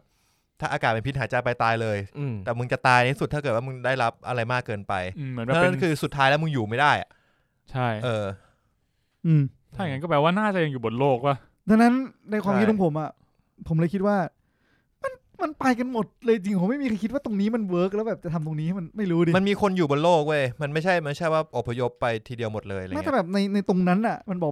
มันปิดหมดเลยไงตรงนั้นที่พระเอกอยู่ในละแวกนั้นหมู่บ้านนั้นคำถามคือ underground คือถ้ามันอยู่ underground คือมึงติดต่อคน underground ไม่ได้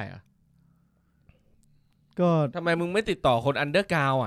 วิทยุไม่ดิเฮ้ยว.1 เรียกว.2ลูกมึงอยู่นี่ไม่คือต้องบอกว่าผมเชื่อว่าคือการส่งไปมันไม่รู้ว่าตรงเนี้ยมันต้องยิงไปที่ดาวเทียมแล้วกลับมาถูกป่ะ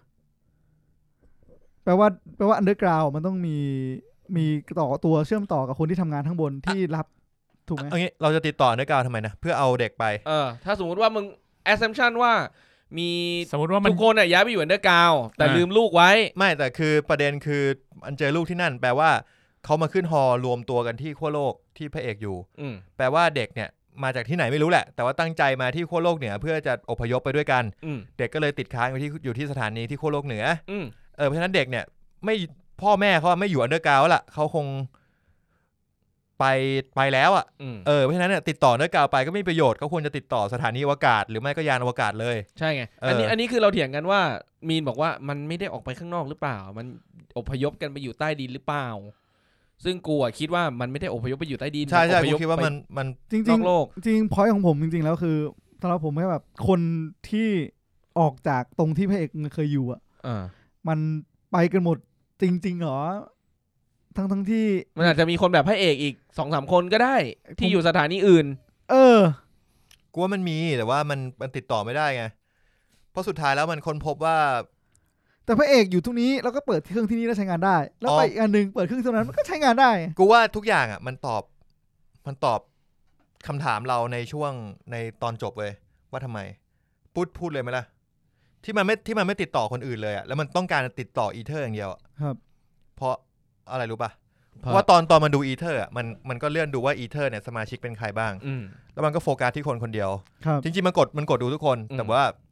ที่กล้องฟีดนายสุดก็คือซาลี่ซาลิแวนกูพูดถึงตรงนี้เลยนะคือจุดประสงค์มันไม่ได้ต้องการจะช่วยเด็กที่มันเจอเพราะมันก็รู้ว่าเด็กคืออะไรถูกป่ะมันต้องการติดต่ออีเทอร์เพื่อติดต่อกับซาลิแวนให้ได้เพื่อบอกว่ามึงยูเทิร์นเถอะเพื่อบอกว่าอะไรสักอย่างคืออย่างน้อยได้พูดกันได้คุยกันสักครั้งหนึ่งในชีวิตก็ดีเพราะว่าซาลี่ก็ไม่รู้ว่าอีออกัสตินคือพระเอกเป็นใครรู้แค่ว่าดร.ออกัสตินที่เป็นคนค้นพบดาว K23 แค่นั้นนั่นคือสิ่งที่พระเอกต้องการไม่งั้นมันไม่ดิ้นรนไปถึงตรงนั้นหรอกไม่คุ้มก็อย่างที่เราคุยกันใช่ไหมคือถ้ามันติดต่อทำอะไรไม่ได้จริงๆมันอยู่ที่เดิมแล้วมันก็ค่อยๆเลี้ยงเด็กให้มันโตแล้วก็ให้ใช้ชีวิตด้วยตัวเองต่อแล้วมันก็ตายหาไปในที่สุดอาจจะดีกว่าจะคุ้มกว่าจะง่ายกว่ามันลงทุนไปถึงตรงนั้นไม่คุ้มค่าถูกป่ะแต่ว่าเนื่องด้วยมันจะตายแล้วมันเป็นสิ่งเดียวที่สิ่งสุดท้ายที่มันอยากทำสิ่งการที่ไปที่เฮเซนแล้วติดต่ออีเทอร์จนสำเร็จถือว่าคุ้มค่าเป็นเวลาสุดท้ายของชีวิตที่คุ้มค่า กูคิดว่าพอยต์ของเรื่องมีแค่นั้นเลยครับครับเราบอกเลยไหมอันนี้ผมลองกลับมาดูต้นเรื่องก็คือเรื่องเนี่ยมันเริ่มตอนที่จอร์จคลูนี่เขาอยู่ที่แบบเหลือคนเดียวอ่ะก็คือมันขึ้นมาว่า3 สัปดาห์หลังจากเกิดเหตุการณ์3 สัปดาห์หลังเชลแล้วก็ผมก็ผมสงสัยเพราะว่าไอตอนแรกอ่ะมันจะมีตอนที่มันขึ้นฮอจะมีผู้หญิงที่ตามหาลูกแล้วมันเรียกชื่อลูกมันเรียกชื่อลูกว่าลูกชื่ออันนาใช่อันนาเพราะกูจำชื่อไม่ได้ถ้าเราจำได้อย่างเงี้ยเราก็อาจจะแบบพอตอนที่แบบไม่ใช่คนนั้นนี่หว่าไม่ได้ชื่ออันนานี่หว่าตอนต้นเรื่องกูย้ำชื่อนะหรอกูจำไม่ได้ไม่ได้สนใจไม่ได้คิดว่ากูย้ำชื่อมีน้ำชื่อกูว่ากูเมาอยู่คือต้องบอกว่าผมมาดูไปถึงตอนที่ไฟไหม้ตอนนั้นเรียกครึ่งเรื่องเพื่อนเหมือนหนังผีเลยแล้วเป็นอะไรปิดนี่เป็นมึงช็อกปะไม่มันจะไกลจากนิดหน่อยแต่คือผมรู้แล้วอะรู้ว่าแบบพอมึงจำชื่อได้กูเลยบอกว่าแม่งเป็นเรื่องของพ่อที่หลอนที่ถึงลูกอะงั้นเราพูดไปก่อนเพราะมันชัดมากเว้ยมันมาโฟกัสที่ลูกใช่ไหมหมายถึงว่ามันโฟกัสที่เด็กคนนึงที่ออกอวกาศไปซึ่งด้วยอายุแล้วอะเป็นอย่างอื่นไม่ได้นอกจากลูกไม่ใช่ภรรยาแน่ๆแล้วพอหลังจากนั้นก็ไปเห็นเด็กคนนึงแม่ตามหาเด็กคนนึงถูกป่ะแล้วหลังจากนั้นอยู่มา3 อาทิตย์ไฟไหม้เจอเด็กก็แบบคือเหมือนมันหนังมันแค่พยายามจะแบบให้เราไปนี่แหละให้หลอกเราว่าแบบเป็นเด็กคนนั้นที่ตกเครื่องหรือเปล่าอะไรอย่างงี้แต่จริงๆก็คือไม่ใช่แต่นั้นผมจำชื่อไม่ได้เพราะตอนดูเมื่อกี้กูจำชื่อไม่ได้ผมจำชื่อไม่ได้แต่ผมรู้สึกว่าเชื่อมันน่าจะโดนว่ะรอบนี้พอดูพวกคุณผมเลยตั้งใจว่าเฮ้ยสุดมันชื่อนี้ใช่ไหมชื่ออันนาใช่ไหมมันชื่ออันนานะแล้วพอเสร็จแล้วพอมันบอกชื่อบอกไอริสปุ๊บโอเคชัดละงั้นขอเล่าตรงนี้เลยแล้วกันคือมันในเรื่องอ่ะมี3ซีนาริโอเกิดขึ้นซีนาริโอพระเอกกับไอริสที่สถานีเชลเตอร์คุณเรียกเชลเตอร์ได้ไหมบนสถานีอวกาศของซารี่กับทีมงานแล้วก็ฉากในอดีตฉากในอดีตก็คือเป็นฉากของการที่พระเอกเจอกับเมียตั้งแต่ตอนที่เขาเป็นหนุ่มเลยแทรกมาประมาณ4 ครั้ง3-4 ครั้งที่เขาค้นพบครั้งแรกเจอครั้งที่2เหมือนแฟนมาบอกว่ากูไม่ได้ท้องนะที่กูบอกโกหกไม่ได้ท้องแล้วก็เหมือนจะเลิกกันตรงนั้นส่วนครั้งที่3ก็คือเป็นการที่เดินมาเจอแล้วก็บอกว่าจะย้ายกลับบ้านแล้วก็ตอนนี้มีลูกแล้วนะเห็นลูกแล้วมีลูกแล้วต้องย้ายกลับไปอยู่กับพ่อซึ่งลูกเนี่ยไม่เคยรู้ว่ามีพ่อว่าพ่อชื่ออะไรไม่เคยรู้จักกันแล้วก็คาไว้ตรงนั้นแล้วก็มาเฉลยอีกทีนึงตอนจบว่าลูกเขาเนี่ยชื่อไอริสใช่แล้วก็คือหน้าตาเป็นคนเดียวกับไอริสที่พระเอกหลอนเจอในเหตุการณ์ปัจจุบันก็อย่างที่เพชรบอกว่าสิ่งเดียวที่พระเอกสามารถจินตนาการลูกตัวเองออกมาได้คือหน้าตาคือเด็กผู้หญิงคนนั้นหน้าตาเป็นยังไงและไม่พูดเพราะไม่เคยได้ยินเสียงทีนี้ไอริสสำคัญยังไงไอริสก็คือซัลลี่ที่อยู่บนยานอวกาศครับซึ่งปัจจุบันไอริสก็ท้องอยู่ครับแล้วก็ไม่ได้เป็นประเด็นอะไรมากเรื่องท้องครับแค่ท้องทำไมวะเพราะ Felicity Jones ท้องจริงๆในชีวิตจริงมั้งเหรอก็เลยฉากนี้ก่อนก็เลยท้องไปแล้วก็เลยแต่งบทให้ท้องซะแป๊บเดียวนะไม่งั้นถ้าคนท้องก็ต้องมีประเด็นอะไรสักอย่างนึงก็ไม่เห็นเขามีเล่นอะไรเรื่องท้องถูกปะเขาอาจจะผมแค่คิดว่าอยากให้มันดูมีอะไรวะผมประเด็นตั้นก็อาจจะเป็นไปได้แต่ผมแค่รู้สึกว่าคาแรคเตอร์ของคนที่อยู่ในกระสวยไม่ใช่ยานอวกาศยานอวกาศมันแบ่งเป็นคนแรกก็คือเป็นผู้หญิงที่ไอโซเลตตัวเองไม่มั่นใจตัวเองเก่งแหละที่อยู่นาซาได้มายานะมายาซึ่งไม่มั่นใจไม่ค่อยเป็นคนที่ไม่มีความมั่นใจในตัวเองเท่าไหร่จะไม่แทบไม่มั่นใจในตัวเองเลยเพราะว่าอยู่ห้อมล้อมด้วยครอบครัวใหญ่แล้วก็มาอีกคนนึงคือเป็นผู้ชายหัวหน้าครอบครัวที่ต้องมาทำภารกิจและสัญญาครอบครัวไว้จะกลับบ้านยังไงก็ต้องกลับไปหาครอบครัวให้ได้แล้วก็2 คนนี้ที่โอเคคาดเดาได้ว่ากระสวยใช้เวลา2 ปีท้องลูกเนี่ยใช้เวลาไม่เกิน9 เดือนดังนั้นสิ่งที่มันเกิดขึ้นในขากลับก็แปลว่าตอนนี้ยานแล้วก็สามารถกลับมาสื่อสารได้ใช่ไหมคาดเดาก็คือน่าจะผ่านมาแล้วประมาณดูจากขนาดท้องของเขาน่าจะแบบ4 เดือนกลางๆฮะ 4-5 เดือนแถวๆนั้นถ้างั้นก็แปลว่านั่นแหละก็น่าจะเป็น เริ่มท้องตอนที่อยู่บนยานแล้วผ่านมาแล้ว หมายถึงว่าออกทำภารกิจแล้วออกจากโลกแล้วคือผ่านมาแล้ว2 ปีแหละแล้วก็นี่พอเสร็จแล้วเนี่ยมันก็ทำให้คาแรคเตอร์ของแต่ละตัวเนี่ยมีความตั้งใจในฉากสุดท้ายที่ว่าตัดสินใจว่าจะกลับไปดาวไหมก็ชัดเจนว่าถ้าสมมติว่า2 คนเนี่ยเขาเป็นแค่แฟนกันเหตุผลในการที่ต้องกลับไปดาวนู้นมันจะน้อยกว่านี้แต่ถ้าตัวละครหญิงท้องอยู่เหตุผลที่ต้องกลับไปมันคือ 100% ที่สามารถอยู่ได้เท่านั้นเขาต้องอยากกลับไปมีชีวิตอยู่มากกว่านี้แต่ถ้าถามกูคิดแบบนั้นยังไงฮะคือเขาท้องอยู่ตอนถ่ายก็หาคนอื่นดีก็ไม่รู้ก็ถ้าอยากได้บทคนที่กำลังท้องอยู่คุณจะแคสนักแสดงที่กำลังท้องอยู่ไหมไม่เขาอาจจะต้องการตอนแคสตอนแรกแคสมันจะพักแล้วแคสมายังไม่ท้องแล้วมาเลื่อนโควิดนิดหน่อยแล้วตอนนั้นท้องแล้วเพราะมันโควิดอยู่บ้านหรือไม่ก็ในหนังสือก็คือผู้หญิงท้องแต่ว่าไม่ได้มีประเด็นอะไรแค่ต้องการที่สำหรับสร้างครอบครัวซึ่งอยู่บนโลกไม่ได้เพราะฉะนั้นเขาก็มีเหตุผลมากพอที่เขาต้องการจะกลับไปจริงคนเราก็แค่ท้องแค่ก็เป็นคนธรรมดาครับไม่ได้มีอะไรครับพอพูดถึงประเด็นนี้ผมนึกถึงโพเมธีอุสเลยหมายถึงแบบท้องแล้วก็คลอดออกมาเป็นไม่ใช่ ไม่ครับคือโพเมธีอุสมันจะมีฉากหนึ่งที่ผู้ชายแบบโลกในอนาคตมากๆมันมีผู้ชายคนหนึ่งที่ยอมออกเดินทางมานอกโลกครับผมเหตุผลคือเขาใฝ่ฝันมาตั้งแต่เด็กที่เขาเคยได้รับคุณปู่คุณย่าเล่าให้ฟังมั้งว่าเขาเคยมีบ้านไม้ริมทะเลสาบและบรรยากาศบริสุทธิ์แล้วก็อยู่ชิวๆอย่างนั้นไปเรื่อยๆเขาว่าเขาต้องการความฝันนั้นเขาเลยออกเดินทางมาดาวดวงอื่นเพราะหวังว่าจะสามารถจับจองสถานที่แบบนั้นได้อีกเพราะว่าโลกในอนาคตมันไม่สามารถมีที่แบบนั้นให้คุณสามารถไปจับจองได้แล้วบนโลกอาจจะแบบบนโลกมันยากไปแล้วบนโลกที่เต็มไปด้วยทุนนิยมก็เลยไปดาวอื่นน่าจะง่ายกว่าที่เป็นคอมมิวนิสต์งี้ฮะหลอกครับก็ไม่เกี่ยวอะไรกับเรื่องนี้ครับแค่ทำให้นึกถึงเฉยก็เรารีวิวโพเมธีอุสไหมแทนเรื่องเงี้ยเนี่ยเหรอไม่เพราะว่าไม่หมายถึงว่าในอนาคตเพราะเราพูดถึงโพเมธีอุสบ่อยแล้วก็น่าจะเป็นเรื่องที่เราชอบผมชอบเรื่องที่เราชอบกันนะกลับมาดูอีกรอบไหมได้มาเปิดดูแล้วก็มารีวิวเนี่ยได้มันมีไหมลองเสิร์ชดิว่าหาไม่ยากหรอกคุณนิวมีแน่นอนทำไมทุกอย่างมาลงที่ผมครับนั่นแหละฮะตอนนี้เราไปถึงไหนแล้ววะตอนนี้เหมือนเราสปอยแบบไปหมดแล้วสปอยจบใน Netflix ไม่มีนะครับ Prometheus สปอยตอนจบไปแล้วก็คือย้อนกลับมาอลิสคิวซารีแล้วเหตุผลในการที่เขาจะไปที่ไอสถานีที่เลคเฮเซนเนี่ยก็เพราะว่าเพื่อต้องการจะไปคุยกับซารีเป็นครั้งสุดท้ายก่อนที่เขาจะตายเพราะเขารู้ตัวแหละว่าเขาน่าจะอยู่อีกไม่นานแล้วก็เตือนลูกว่าอย่าลงแต่ลูกว่ามึงกลับไปเถอะยูเทิร์นดีแล้ว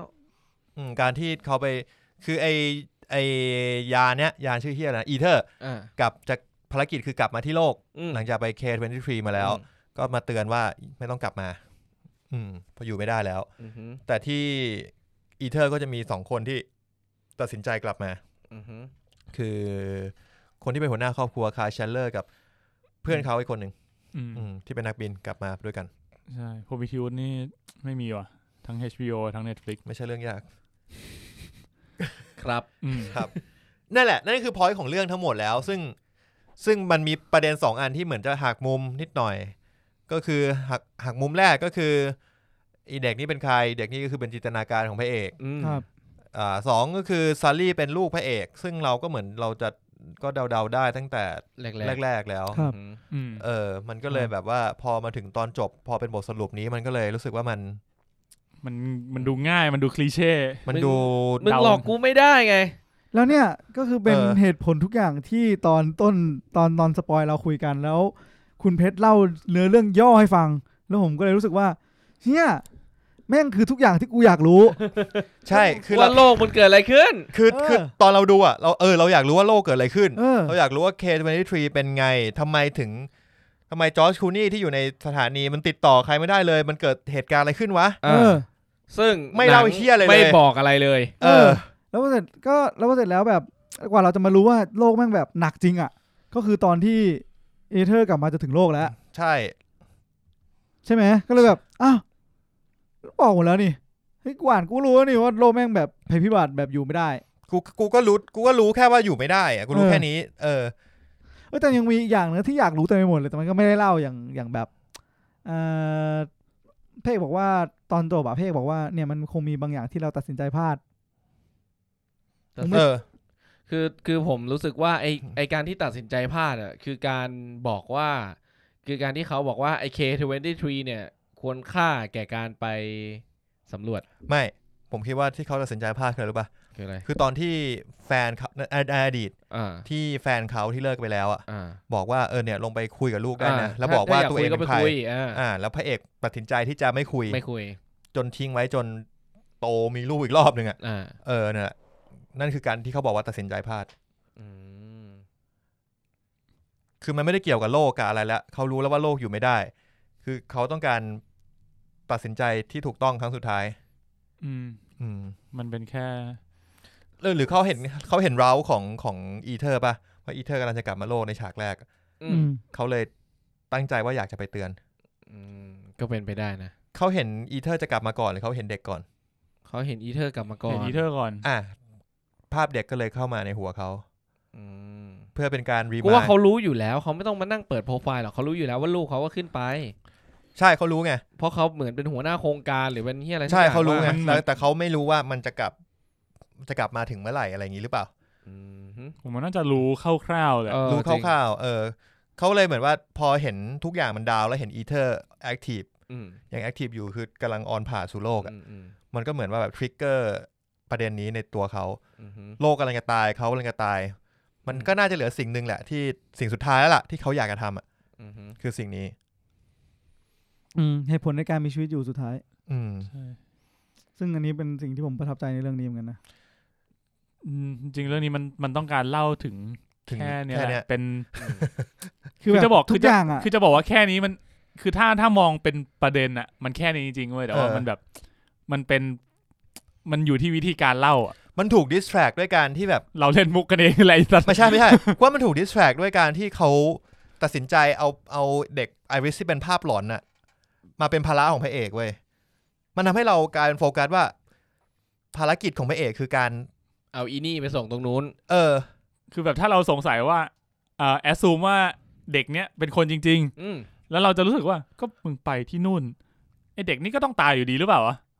ใช่ไหมเพราะเดี๋ยวจอร์จก็ตายแล้วแล้วเด็กนี่จะรอดได้ยังไงเราก็เลยอยู่กับสิ่งนี้มาโดยตลอดเรารู้สึกว่ามันไม่คุ้มแบบมันทำไมมันไม่คุ้มค่าเลยในการที่แบบติดต่อกันระหว่างยากลำบากมากกว่าจะคุยกันได้ระหว่างพระเอกกับอีเธอร์กว่าจะคุยกันได้แล้วก็แบบเอาเด็กไปส่งแล้วไงคุ้มค่าตรงไหนวะอะไรเงี้ยมันก็เลยแบบมีความไม่ make sense มาแบบตั้งแต่ต้นตลอดเวลาจน5 นาทีสุดท้ายแต่มันแล้วพอ5 นาทีสุดท้ายเกิดขึ้นเราก็ยังอึ้งอยู่ว่าแบบอ้าวไอ้เหี้ยคุยแล้ววะ ก็เนี่ยก็เพิ่งมาแบบในหัวกูก็เพิ่งมาซัมอัพเหตุผลได้ตอนที่มานั่งคุยกันอ่ะซึ่งก็รู้สึกว่าโอเคก็ make sense ขึ้นมาพอสมควรแต่ว่าก็ไม่ได้ทำให้มันสนุกขึ้นอ่ะแต่คือถ้าหนังมันเป็นการเดินทางของคนคนเดียวอ่ะมันจะไม่สนุกหรือเปล่าคุณเคยดูหนังเรื่อง Lone Wolf หรืออะไรประมาณนี้ป่ะคุณเคยดู The Revenant ไหมใช่มันมีองค์ประกอบของ Revenant มันมีองค์ประกอบของ Gravity มันมีคนเดียวมันทำให้สนุกได้มันเยอะแยะจอห์นวิกเนี่ยก็คนเดียวไม่จอห์นวิกศพเพียบเลย คนเดียวแบบอย่าง Revenant เงี้ยอาจจะคนเดียวจริงๆก็ต้องเป็นคนเดียวอย่างนั้นจริงๆอ่ะซึ่งกูรู้สึกว่าพอการที่มันมีอีกคนนึงอ่ะมันอยู่ในเรื่องด้วยแล้วก็เล่าเรื่องเดินทางไปกับเขาอ่ะมันเหมือนเขาพยายามทำให้หนังมันดูแบบซอฟต์ลงอ่ะผมจะพูดตอนแรกละผมนึกถึงเรื่อง I Am Legend ตอนฉากบนโลกที่มันเลี้ยงหมาไป2 คนกับหมาไงถ้ามีเปลี่ยนจากเด็กเป็นหมาแทนก็เป๊ะเลยเปลี่ยนจากเด็กสาวเป็นหมาเราก็อีกอย่างคือการผจญเอลิกไปเจอไงการผจญภัยของเขาอ่ะมันไม่ได้สนุกขนาดนั้นอ่ะการผจญพาร์ทการผจญภัยนี่แหละที่ผมรู้สึกว่ามันแบบมันน่าจะตัดให้สั้นได้หรือไม่ก็ทำให้มันเร้าใจกว่านี้ได้หรืออาจจะทำเล่าแบบอื่นคือผมยังสงสัยอยู่ไอฉากเครื่องบินตกอ่ะที่ต้องไปยิงคนใส่มาทำไมวะคือแบบมีเหตุผลอะไรไหมต้องการให้เห็นว่าโลกมันโหดร้ายแค่ไหนตอนนี้เหรอหรือว่าคือไงอ่ะคือไปแล้วก็ไปเจอคนเกือบตายอยู่ แล้วก็เลยแบบพังงาบก็เลยแบบงั้นก็ช่วยให้เขาตายอย่างสงบดีกว่าแล้วแบบพาร์ทนี้พาร์ทนี้ไม่พาร์ทนี้ก็นานพอสมควรนะพาร์ทนี้มันไม่ make sense เพราะว่ามันมีฉากที่ไอริสเหมือนเดินเข้ามาอยู่คนเดียวแล้วก็พยายามมองเข้าไปในห้องคอกพิทแล้วพบว่ามีศพก็ตกกระจายซึ่งไอริสมันไม่มีตัวตนแล้วมึงจะถ่ายทอดมุมมองไอริสทำไมไม่แต่ผมแค่บอกมันเป็นสิ่งที่ตัวพระเอกรับรู้เว้ยเข้าใจปะไม่พระเอกรับรู้ก็เลยให้อลิสอยู่ข้างนอกคนเดียวไงไม่ถึงว่าเวลาเรามองไปอ่ะแบบเด็กมันก็คงไปเจอแล้วมันคงกลัวแหละแล้วมันก็เลยเดินเข้ามาหาเราหมายถึงเหตุผลที่แบบพระเอกมันตอบตัวเองว่าทำไมอยู่ดีเด็กพวกนี้มันถึงเข้ามาหา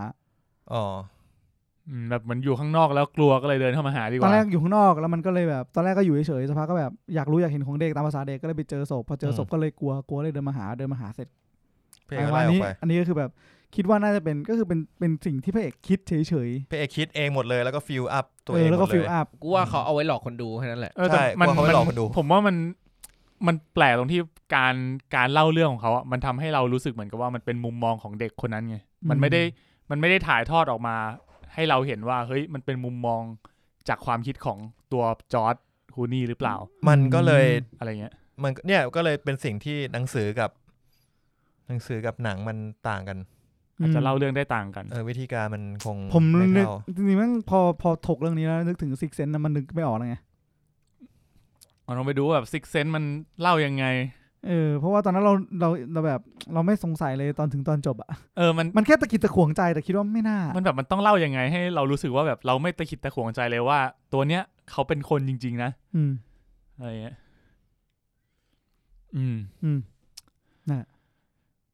นั่นแหละแล้วก็มีไอ้ที่ซิกเซนมันเป็นผีไงเป็นผีที่ไม่รู้ตัวจะว่างั้นก็ได้มันก็เลยเป็นคนใช่ด้วยความหมายนึงเหมือนสีแพ่งไงจะว่างั้นก็ได้ไอ้คนกลางนะคนกลางกูมาเตือนพวกมึงตายหมดแล้วพวกมึงก็เสือกกลัวกูอีกกลายเป็นหนังตลกเลยหนังผีนั่นแหละก็นอกจากพาร์ทจอร์จคูนี่ก็มีแบบไปเจอเครื่องบินตกไปเจอไอ้นะเจอหิมะแตกใช่ป่ะไปพักกลางคืนแล้วไอ้มอไซค์ล่วงลงน้ำแล้วก็เลยต้องเดินก็เลยเดินไปก็ไปเจอหมาป่าผมว่ามันเป็นเพซซิ่งที่เป็นช่วงความเร็วที่โอเคนะในการเล่าเรื่องแต่ว่ามันไม่มีอะไรเขาเล่าได้แปลกไปหน่อยอาจจะทำให้เราไม่ได้ทำให้เราสนใจมากพอใช่แต่ผมโอเคกับการที่เขาจะพยายามบิวเรื่องแบบตัวเขากับลูกอะไรอย่างเงี้ยตรงนี้โอเคชอบในความพยายามแต่ว่าก็อย่างที่บอกขาด execution นิดนึงแต่มันยังไม่พอครับอย่างเงี้ยหรอใช่มันยังไม่พอครับnot quite my tempo it's not quite my tempo ประมาณจะว่างั้นก็ได้ตีดีแล้วนะไม่ใช่วะส่งแบบนี้โอเคนะแต่แบบอีกนิดนึงtempo ไม่ได้หรอแม็กอะไรเงี้ยครึ่งขบเบ็ดนั่นแหละก็เลยเป็นสิ่งที่ผมพูดตอนแรกด้วยที่บอกว่าทำให้ผมรู้สึกว่าไอ้สายสัมพันธ์ระหว่างตัวเขากับตัวลูกไม่ใช่กับตัวลูกของเขากับซารี่อ่ะมาป่าโผล่มาให้ยิงปืนไล่เฉยเลยมันเลยดูแบบว่าผมยังไม่ถึงจุดที่จะอินในความสัมพันธ์ของคู่เขาอ่ะก็เขาไม่มีไงเขาคิดออกแค่นี้อ่ะหมายถึงคนทำเหรอไม่หมายถึงจอร์จคูนี่ไงมึงจะพูดใช่คนทำก็คือจอร์จคูนี่แหละมึงจะพูดประโยคไหนแม่งก็เข้าตัวกูพูดเลยไม่ได้นั่นแหละก็เลยไม่รู้ว่าต้องทำยังไงให้มันแบบให้เราได้อินมากกว่านี้คือมันไม่ใช่อินในความสัมพันธ์ต้องอินแบบอินในความสัมพันธ์ที่มันไปไม่ถึงอ่ะอยากส่งไปให้ถึงแต่มันไปไม่ถึงแล้วไปไม่ได้ครับคิดแต่ไม่ถึงมันต้องเล่าให้ถึงตรงนั้นให้ได้นะสำหรับผมนะผมก็เลยรู้สึกว่าตอนจบมันแบบมันยังไม่ค่อย pay off เท่าไหร่ครับนั่นแหละครับผมมาพูดพาบนยานอวกาศบ้างไหมเรายังมีให้พูดต่อใช่ไหมมาพาบนยานอวกาศจริงๆก็คือโอเคมันค่อนข้างคลีเช่พ พยายามจะบินออกไปเพื่อไปหาสัญญาณเพื่อจะพูดคุยบินออกไปทำอะไรสักอย่างแหละออกนอกเส้นทางคือจริงๆต้องบอกว่าพอผมเข้าใจนะคือจังหวะที่แบบคุณจะมาหาโลกใช่ไหมแล้วคุณอ่ะจะไปทางซ้ายใช่ไหมจะเวียงซ้ายแล้วจะวิ่งเข้าวงโคจรโลกค่อยๆให้แบบแรงดึงดูดมันค่อยๆหมุนเข้ามาโค้งแบบเนี้ยถ้ามันเฉียงไป8องศาก็แปลว่ามันจะเปลี่ยนจากวิ่งซ้ายแล้ววนซ้าย 0.8 ไงเปลี่ยนจากวิ่งซ้ายแล้ววนตามเข็มนาฬิกาจะกลายเป็นวิ่งขวาแล้ววนทวนเข็มนาฬิกาฟีลเหมือนแบบ 0.8 ของระยะทางแบบกี่ปีแสงไม่รู้อ่ะไม่จะไปไกลมากพอคำนวณแล้วมันจะกลายเป็นแบบตามเข็มนาฬิกาหรือทวนเข็มนาฬิกาแล้วเส้นทางโค้งแบบนั้นในโลกอ่ะโดยที่ให้โลกมันเหวี่ยงเข้ามามันไม่ได้ถูกหมายถึงว่าทุกอย่างอาจจะถูกคำนวณมาแล้วว่าดาวหางพวกนี้จะวิ่งผ่านตึ๊ดมันจบไปแต่พอมาทางเนี้ยโค้งเข้าไปขนาดเนี้ยมันจะต้องผ่านทางอื่นอะไรไงอย่างงี้ไงป่ะก็เอาเป็นว่าเขาเหวี่ยงไปในเส้นทางที่มันไม่ได้ถูกสำรวจมาก่อนแล้วเขาก็เลยตัดสินใจไปทางนั้นซึ่งผมก็เจออุปสรรคมากมายผมงงกันนะคือผมไม่มีความรู้ทางด้านวิทยาศาสตร์อะในการที่ไปเส้นทางที่ไม่สำรวจเนี่ยคืออะไรวะคือแบบมัน make sense เหรอหรือแบบการพยายามกลับไปสู่เส้นทางที่มันควรจะเป็นมันยากมากหรือเปล่าอะไรอย่างนี้ไม่หมายถึงว่าสำหรับผมคือแบบในจักรวาลไปเนี่ยแบบเส้นทางที่ไม่เคยสำรวจในที่นี้คือมึงวิ่งเล้านี้โลกกับโลกบ่อยมากคือผมเข้าใจว่าคือปกติแล้วอ่ะมันจะมีเส้นทางที่เขาเคยสำรวจคือเส้นทางที่เขาวิ่งไปนั่นแหละ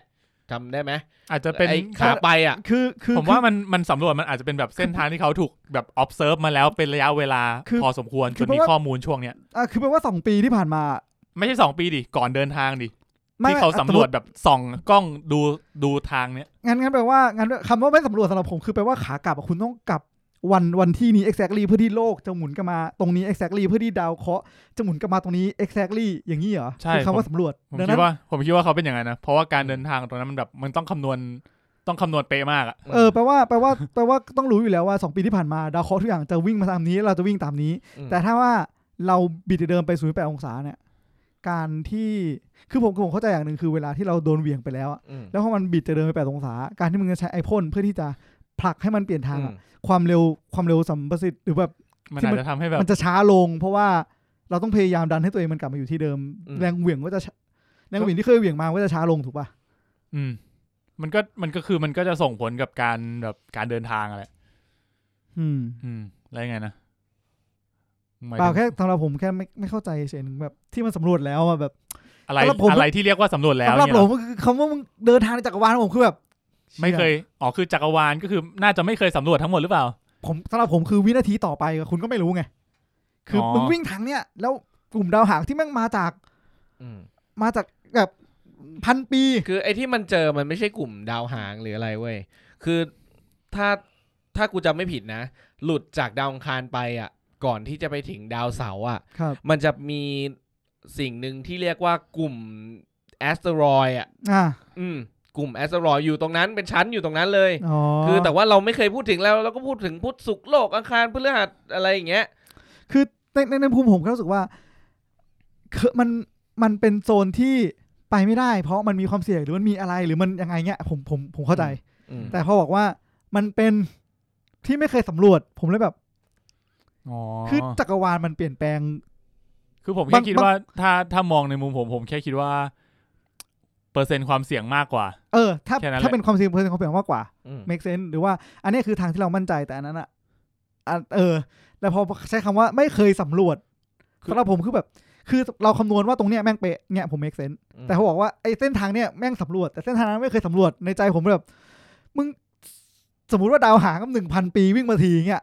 จะก็สำรวจได้ไหมก็เป็นคนใช้คำว่าสำรวจปะคือทุกอย่างในจักรวาลนี้มันอาจจะเกิดขึ้นทุก500 ปีทุก1,000 ปีทุก10,000 ปีทุก100,000 ปีคุณจะว่าสำรวจไม่ได้กับสิ่งพวกนั้นอะกูว่าใช้ได้เพราะว่าอย่างที่เวลามึงเห็นข่าวพาดหัวข่าวว่าที่เขาจะบอกว่าดาวหางนี้โผล่มา120 ปีครั้งนึงนี่มึงก็ยังรู้อ่ะ120 ปีมันคือสมมติคือมีน่าจะบอกว่าไม่รู้เว้ยมากกว่าสมมติมากกว่าช่วงอายุเราที่เคยศึกษามา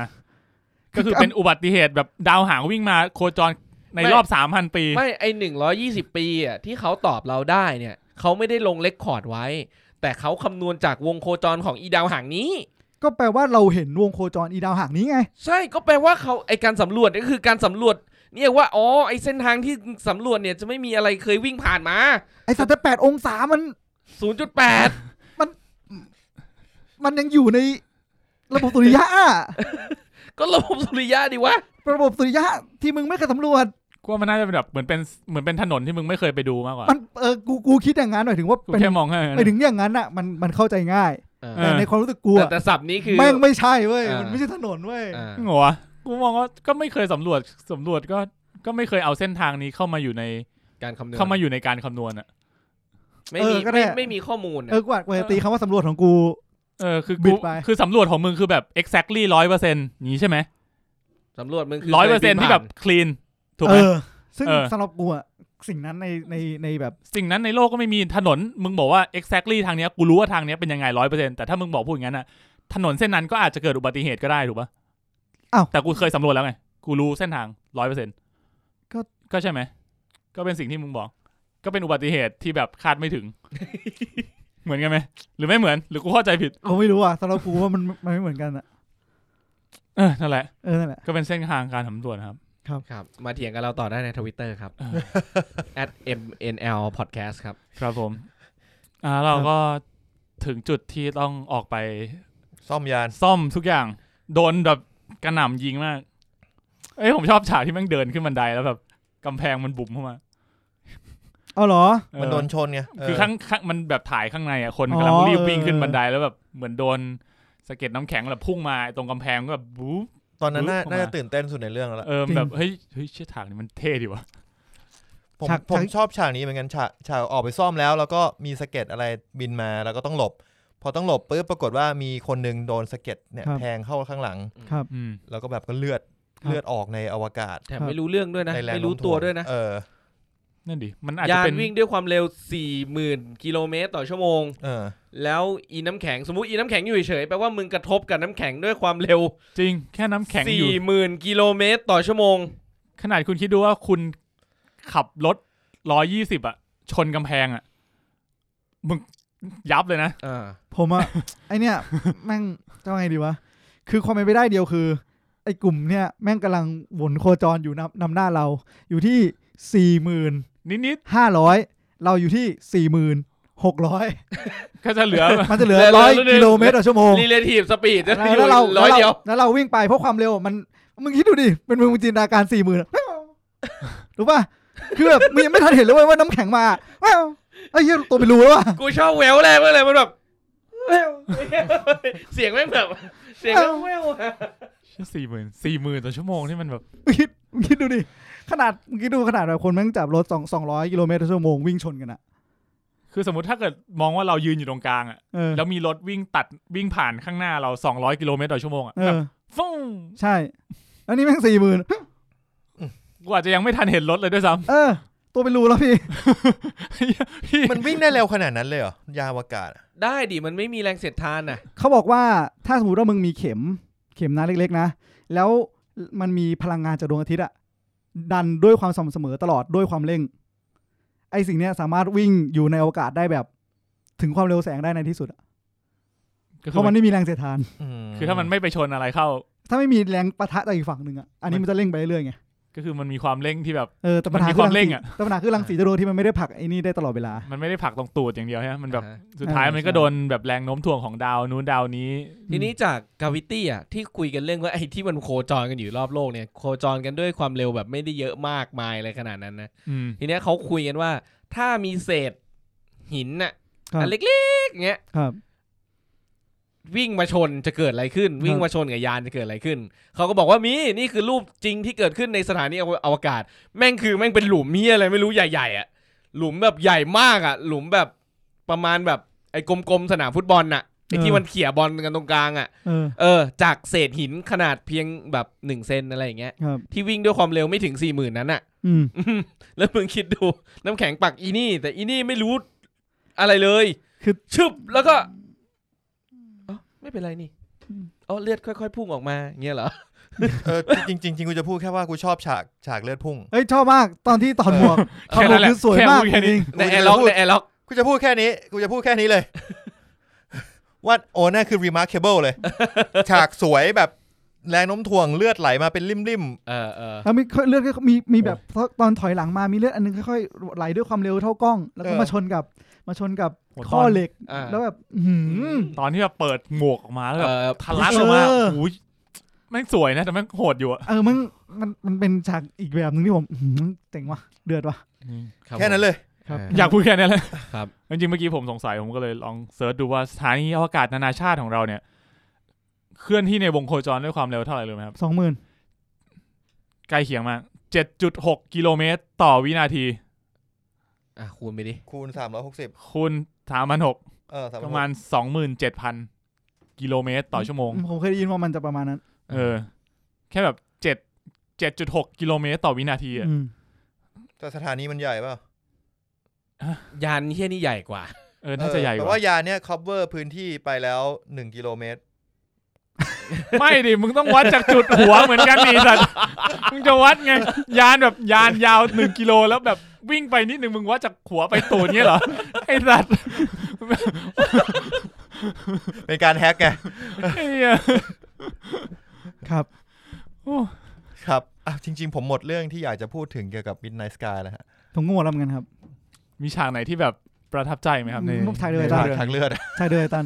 แต่ที่ผมพูดตั้งแต่ตอนสปอยเลอร์เลยมันเป็นฉากที่แบบไม่ค่อยอยากจะรู้สึกคูลมันคูลอีกนิดนึงคือผมชอบช่วงฉากเริ่มต้นที่เห็นถึงความวุ่นวายเห็นถึงดีไซน์เฮลิคอปเตอร์เห็นถึงดีไซน์ยานอวกาศอะไรพวกเนี้ยข้างในผมรู้สึกว่าเชื่อแม่งเหมือนอนาคตดีดูเป็นอนาคตที่ดีแต่ผมดันมาชอบต่อจากนั้นตรงที่แบบความวุ่นวายไม่อ่อยหมดแล้วแล้วก็นั่งอยู่คนเดียวใช่มันคอนทราสต์มากแล้วแบบเชื่อเริ่มต้นมาแม่งอินทริกว่ะแต่แบบก็หมดแค่นั้นนะครับเหมือนกันผมนึกถึงออกอีกฉากนึงก็คือฉากตอนที่มอไซค์จมครับแล้วเขาก็พยายามว่ายลงไปแล้วมันก็เหมือนแบบแสงสว่างในชีวิตเขาค่อยๆดับวูบนั้นสวยแสงจากไฟหน้าแต่ผมอาจจะนั่งดูคนเล่นเกมบ่อยไปหน่อยพอมันเป็นแพ็กสีแดงใส่มาแล้วเมดิกไม่มีฮิวแพ็กแล้วคุณเล่นแบบคุณเล่นเกมอะไรนะValorant ไม่ใช่เกมยิงกันที่ต่างคนต่างยิงอ่ะ PUBG คุณเล่น PUBG คุณมีกระเป๋าแดงมาเนี่ยกระเป๋าแดงไปแล้วพี่ไม่มีฮิวพี่ฮิวหมดทำไงดีพี่นั่นแหละก็ผมว่าก็มีหลายๆฉากนะคือรวมๆแล้ว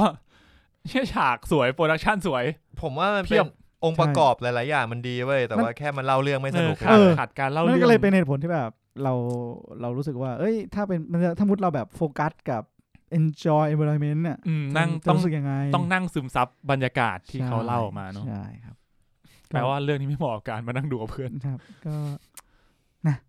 ไม่เป็นไรเป็นบทเรียนที่ทำให้เราได้เลือกหนังมาดูกับเพื่อนนะเอาใหม่อนาคตเราจะเลือกประมาณหนังผีหรือหนังแอคชั่นมาดูแล้วกันผมว่าเนี่ยเราก็ได้เปลี่ยนแนวอย่างเดอะคอตอนนั้นเราดูเป็นแนวแบบทริลเลอร์หน่อยกูเลือกดาร์กวอเตอร์ไงวะเนี่ยผมว่าดาร์กวอเตอร์ก็ไม่ได้มันดราม่าผมว่ามันจะแบบอึดอัดด้วยต้องเอาหนังแบบอึดอัดเหรออึดอัดจริงตอนแรกผม history of Swearword เอาแบบสายฮาเลยก็ได้นะ Skeleton Key King ที่แบบตายแล้วเกิดอันนั้น .a King โอเคผมว่าน่าจะหมดแล้ววันนี้ครับมีอะไรอยากจะทิ้งท้ายไหมครับคุณนิวพวกมึงรีบไปแล้วกูจะได้อัดรายการต่อเหนื่อยผมว่าประมาณนี้ก็ใครดูแล้วก็มาพูดคุยกับเราได้ว่าคิดเห็นเป็นยังไงแต่ผมว่าด้วยเอาในแง่ที่ว่าความสนุกของหนังก็คือไม่ได้สนุกขนาดนั้นสำหรับผมนะถ้าใครแบบชอบดูโปรดักชันว่าเวิร์กถ้านับความสนุกอาจจะไม่เวิร์กแต่ถ้านับถึงสิ่งที่เอามาคุยกันได้ผมรู้สึกว่าเอามาคุยกันก็สนุกดีนะเอามาคุยกันเยอะๆดีนะมีอะไรให้มาคุยกันได้เยอะเลยแต่ว่าตอนเพราะว่าหนังไม่บอกอะไรเราเลยไม่บอกไม่รู้เลยคุณสงสัยอะไรตอนต้นก็สงสัยไปสงสัยไปคือบางเรื่องก็เหมือนคนเขียนบทมันบอกแล้วมึงไม่ต้องรู้หรอกไม่ต้องรู้หรอกมึงแค่รู้ว่าเกิดอะไรขึ้นก็พอรู้ว่าโลกอยู่ไม่ได้เพราะเราก็จะไม่บอกคุณว่าโลกมันอยู่ไม่ได้เพราะอะไรมันอยู่ไม่ได้ครับนั่นก็คือ Midnight Sky จากพวกเรา Midnight เราพอดแคสต์ครับผมก็ก่อนจากกันนะครับก็ผมเพิ่งนึกได้นะครับว่ามีคุณผู้ฟังที่ส่งอินบ็อกซ์เข้ามานิดหน่อยครับก็เกี่ยวกับสัปดาห์ที่แล้วเราคุยกันเรื่อง Alice in Borderland ไว้นะเขาก็มาพูดถึงว่า ตัวมังงะที่เราเจอตอนนั้นอะเป็นที่มันชื่อเรื่องว่า Alice Retire อ่ะเป็นภาค2มั้ยเป็นเหมือนแบบเป็นสปินออฟของตัวละครต่างๆในเรื่องอะไรเงี้ยเผื่อใครสนใจจะไปหาอ่านดูผมเนี่ยแหละอิมาวะโนะคุนิโนะAlice Retire เป็นสปินออฟนะครับ Retry นี่คือลองอีกครั้งนะ Retry ไม่ใช่ Retire ที่แปลว่าไม่ใช่ Retire RETRY ประมาณนี้ครับก็มีคุณผู้ฟังอินบ็อกซ์มาขอบคุณมากนะครับแล้วก็มีเรื่องซื้อในซื้อมั่งอ่ะเขาบอกว่าซื้อในเว็บจะราคาต่างกันในแอปแล้วก็แต่เนี้ยผมยังไม่ได้ลองเช็คดูนะว่าจะเป็นไงคือผมจนถึงตอนนี้ก็ยังไม่ได้ซื้อมาอ่านเพราะว่าเห็นไอมีนส่งรูปมาว่าร้านในแม็กมีใช่ไหมตอนนี้ยังอยู่ป่ะถามกว้างเดินมาถามกว้างเลยเรื่องอะไรเช่า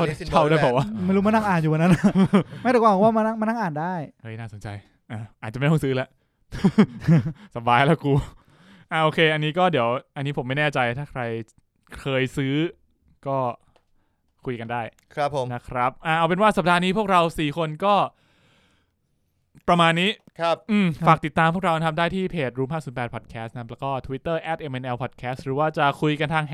#MNLPodcast ก็ได้เหมือนกันครับผมก็ขอบคุณคุณนิวมากนะครับที่มาเป็นแขกรับเชิญแบบไม่ได้ตั้งใจขอบคุณครับยินดีครับครับผมขอบคุณคุณตั้นด้วยครับที่ตบมือครับผมขอบคุณคุณมีนด้วยครับมาแล้วแล้วพบกันใหม่สัปดาห์หน้าสวัสดีครับสวัสดีครับ